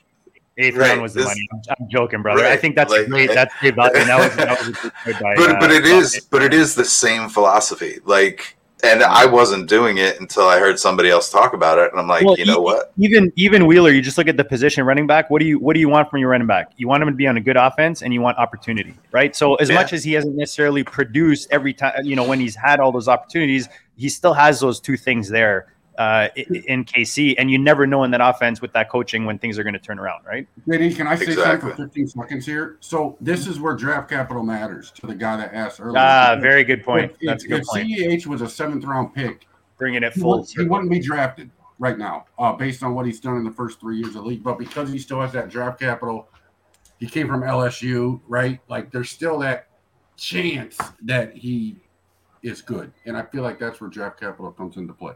Eric just brought it full circle, and you guys just brought me a nice title to the show, so I appreciate all of you guys.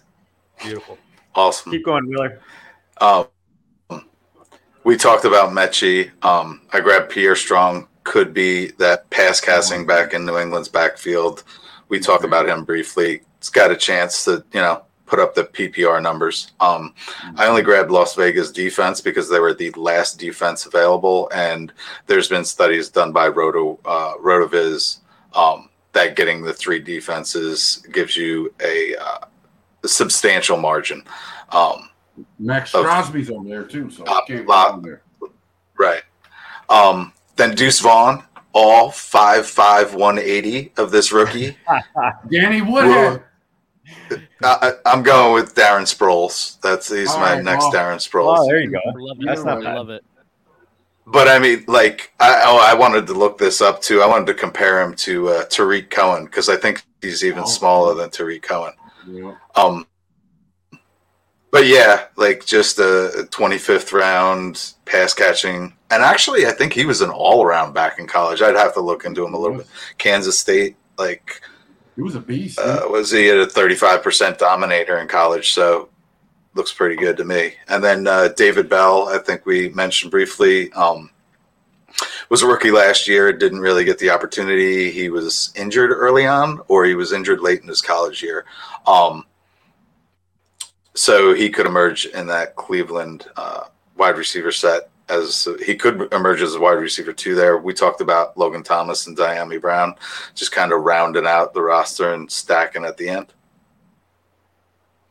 Good stuff, guys. This was fun. I mean, it's what better way to spend a Sunday afternoon than do a best ball. We talk about the FFPC, guys. Check out myffpc.com right now. The best balls are on fire. They're like Anthony Richardson's 40. You got to go check it out. Whether you want to play for $5,000, they got the $125 buy-in, $35 buy-in, which are the best ball tournaments. The 35 is super flex. The 125 buy-in is a 1 QB. They're both 20 rounders. The one we did today was a 28 deep, which you can also find on there. They got all kinds of goodness. If you're into fantasy, you're watching this show in March, you're as degenerate as we are, and you want to have some fun, draft some teams as you watch the combine and as we roll towards the NFL draft, that's a place to do it, man. myffpc.com. Guys, this was a blast, man. I appreciate all you guys hanging out. The chat was lit. Always a good time with the chat, so we appreciate Smash that like button. Smash the like, smash the subscribe, all the usual. Drop your comments, even if you're watching this after. We'll go around. Bradley, I'll start with you because I know you took time out away from the family today, and we appreciate that. drop all your goodness. You're one of my favorite follows out there in fantasy land right now. So guys, make sure you check out Bradley. Where can they find all your good stuff? Yeah, I tweet on Twitter at FFStalder. I'm working on getting my whoa, full screen. Whoa. Whoa. Top-notch production here, Bradley. Yeah, you can follow me on Twitter at FFStalder.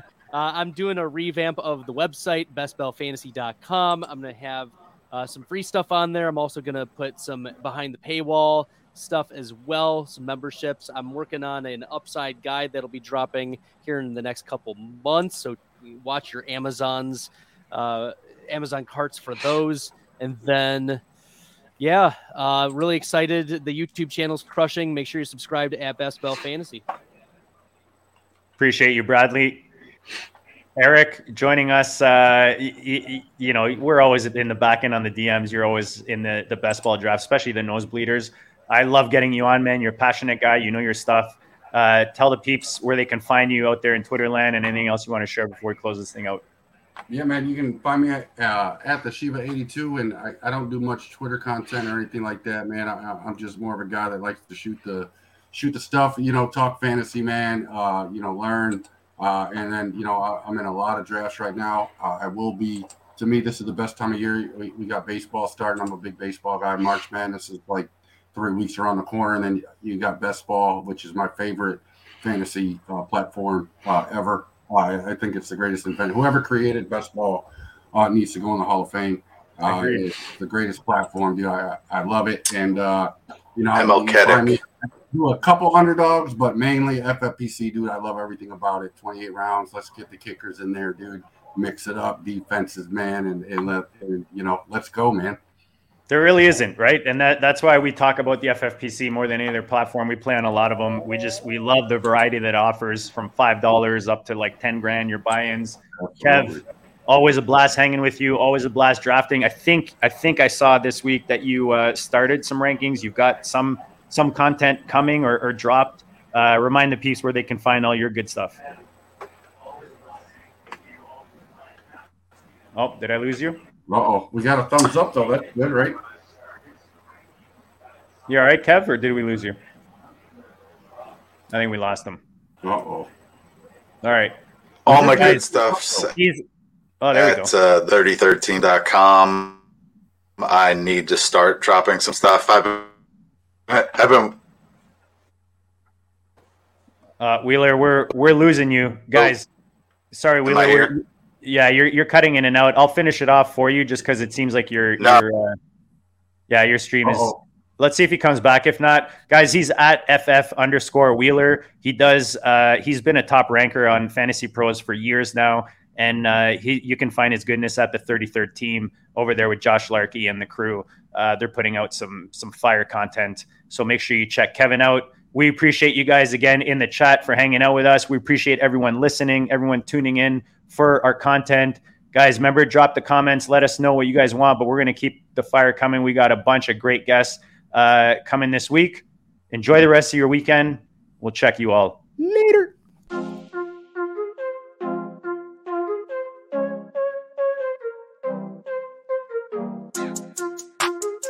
Go District.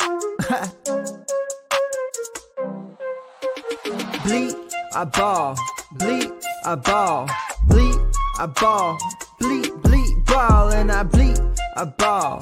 Bleed, I ball. It's the Go District, y'all. I ball, cause I bleed. Hey, bleeding, I ball. Defeated the odds, didn't see him at all. JD in the pies, I needed it all. I bleeded a lie. You bleeded a lie, not bleeded a lie. And that's what I go do. Facts, let me show you. Happen to know dudes. Drafting, they don't do bad and they don't lose. Make you wanna bleed.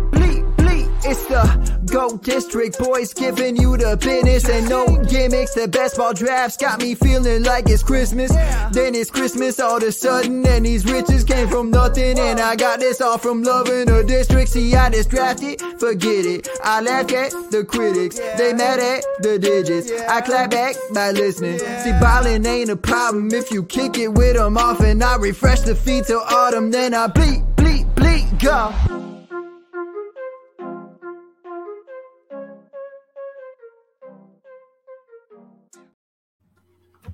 Oh man, that was a blast, man. There's Wheeler. There he is, brother. I read your creds for you. I gave the peeps somewhere to find you. Can you hear me now? Yeah, you're back, brother. You're back. I wanted to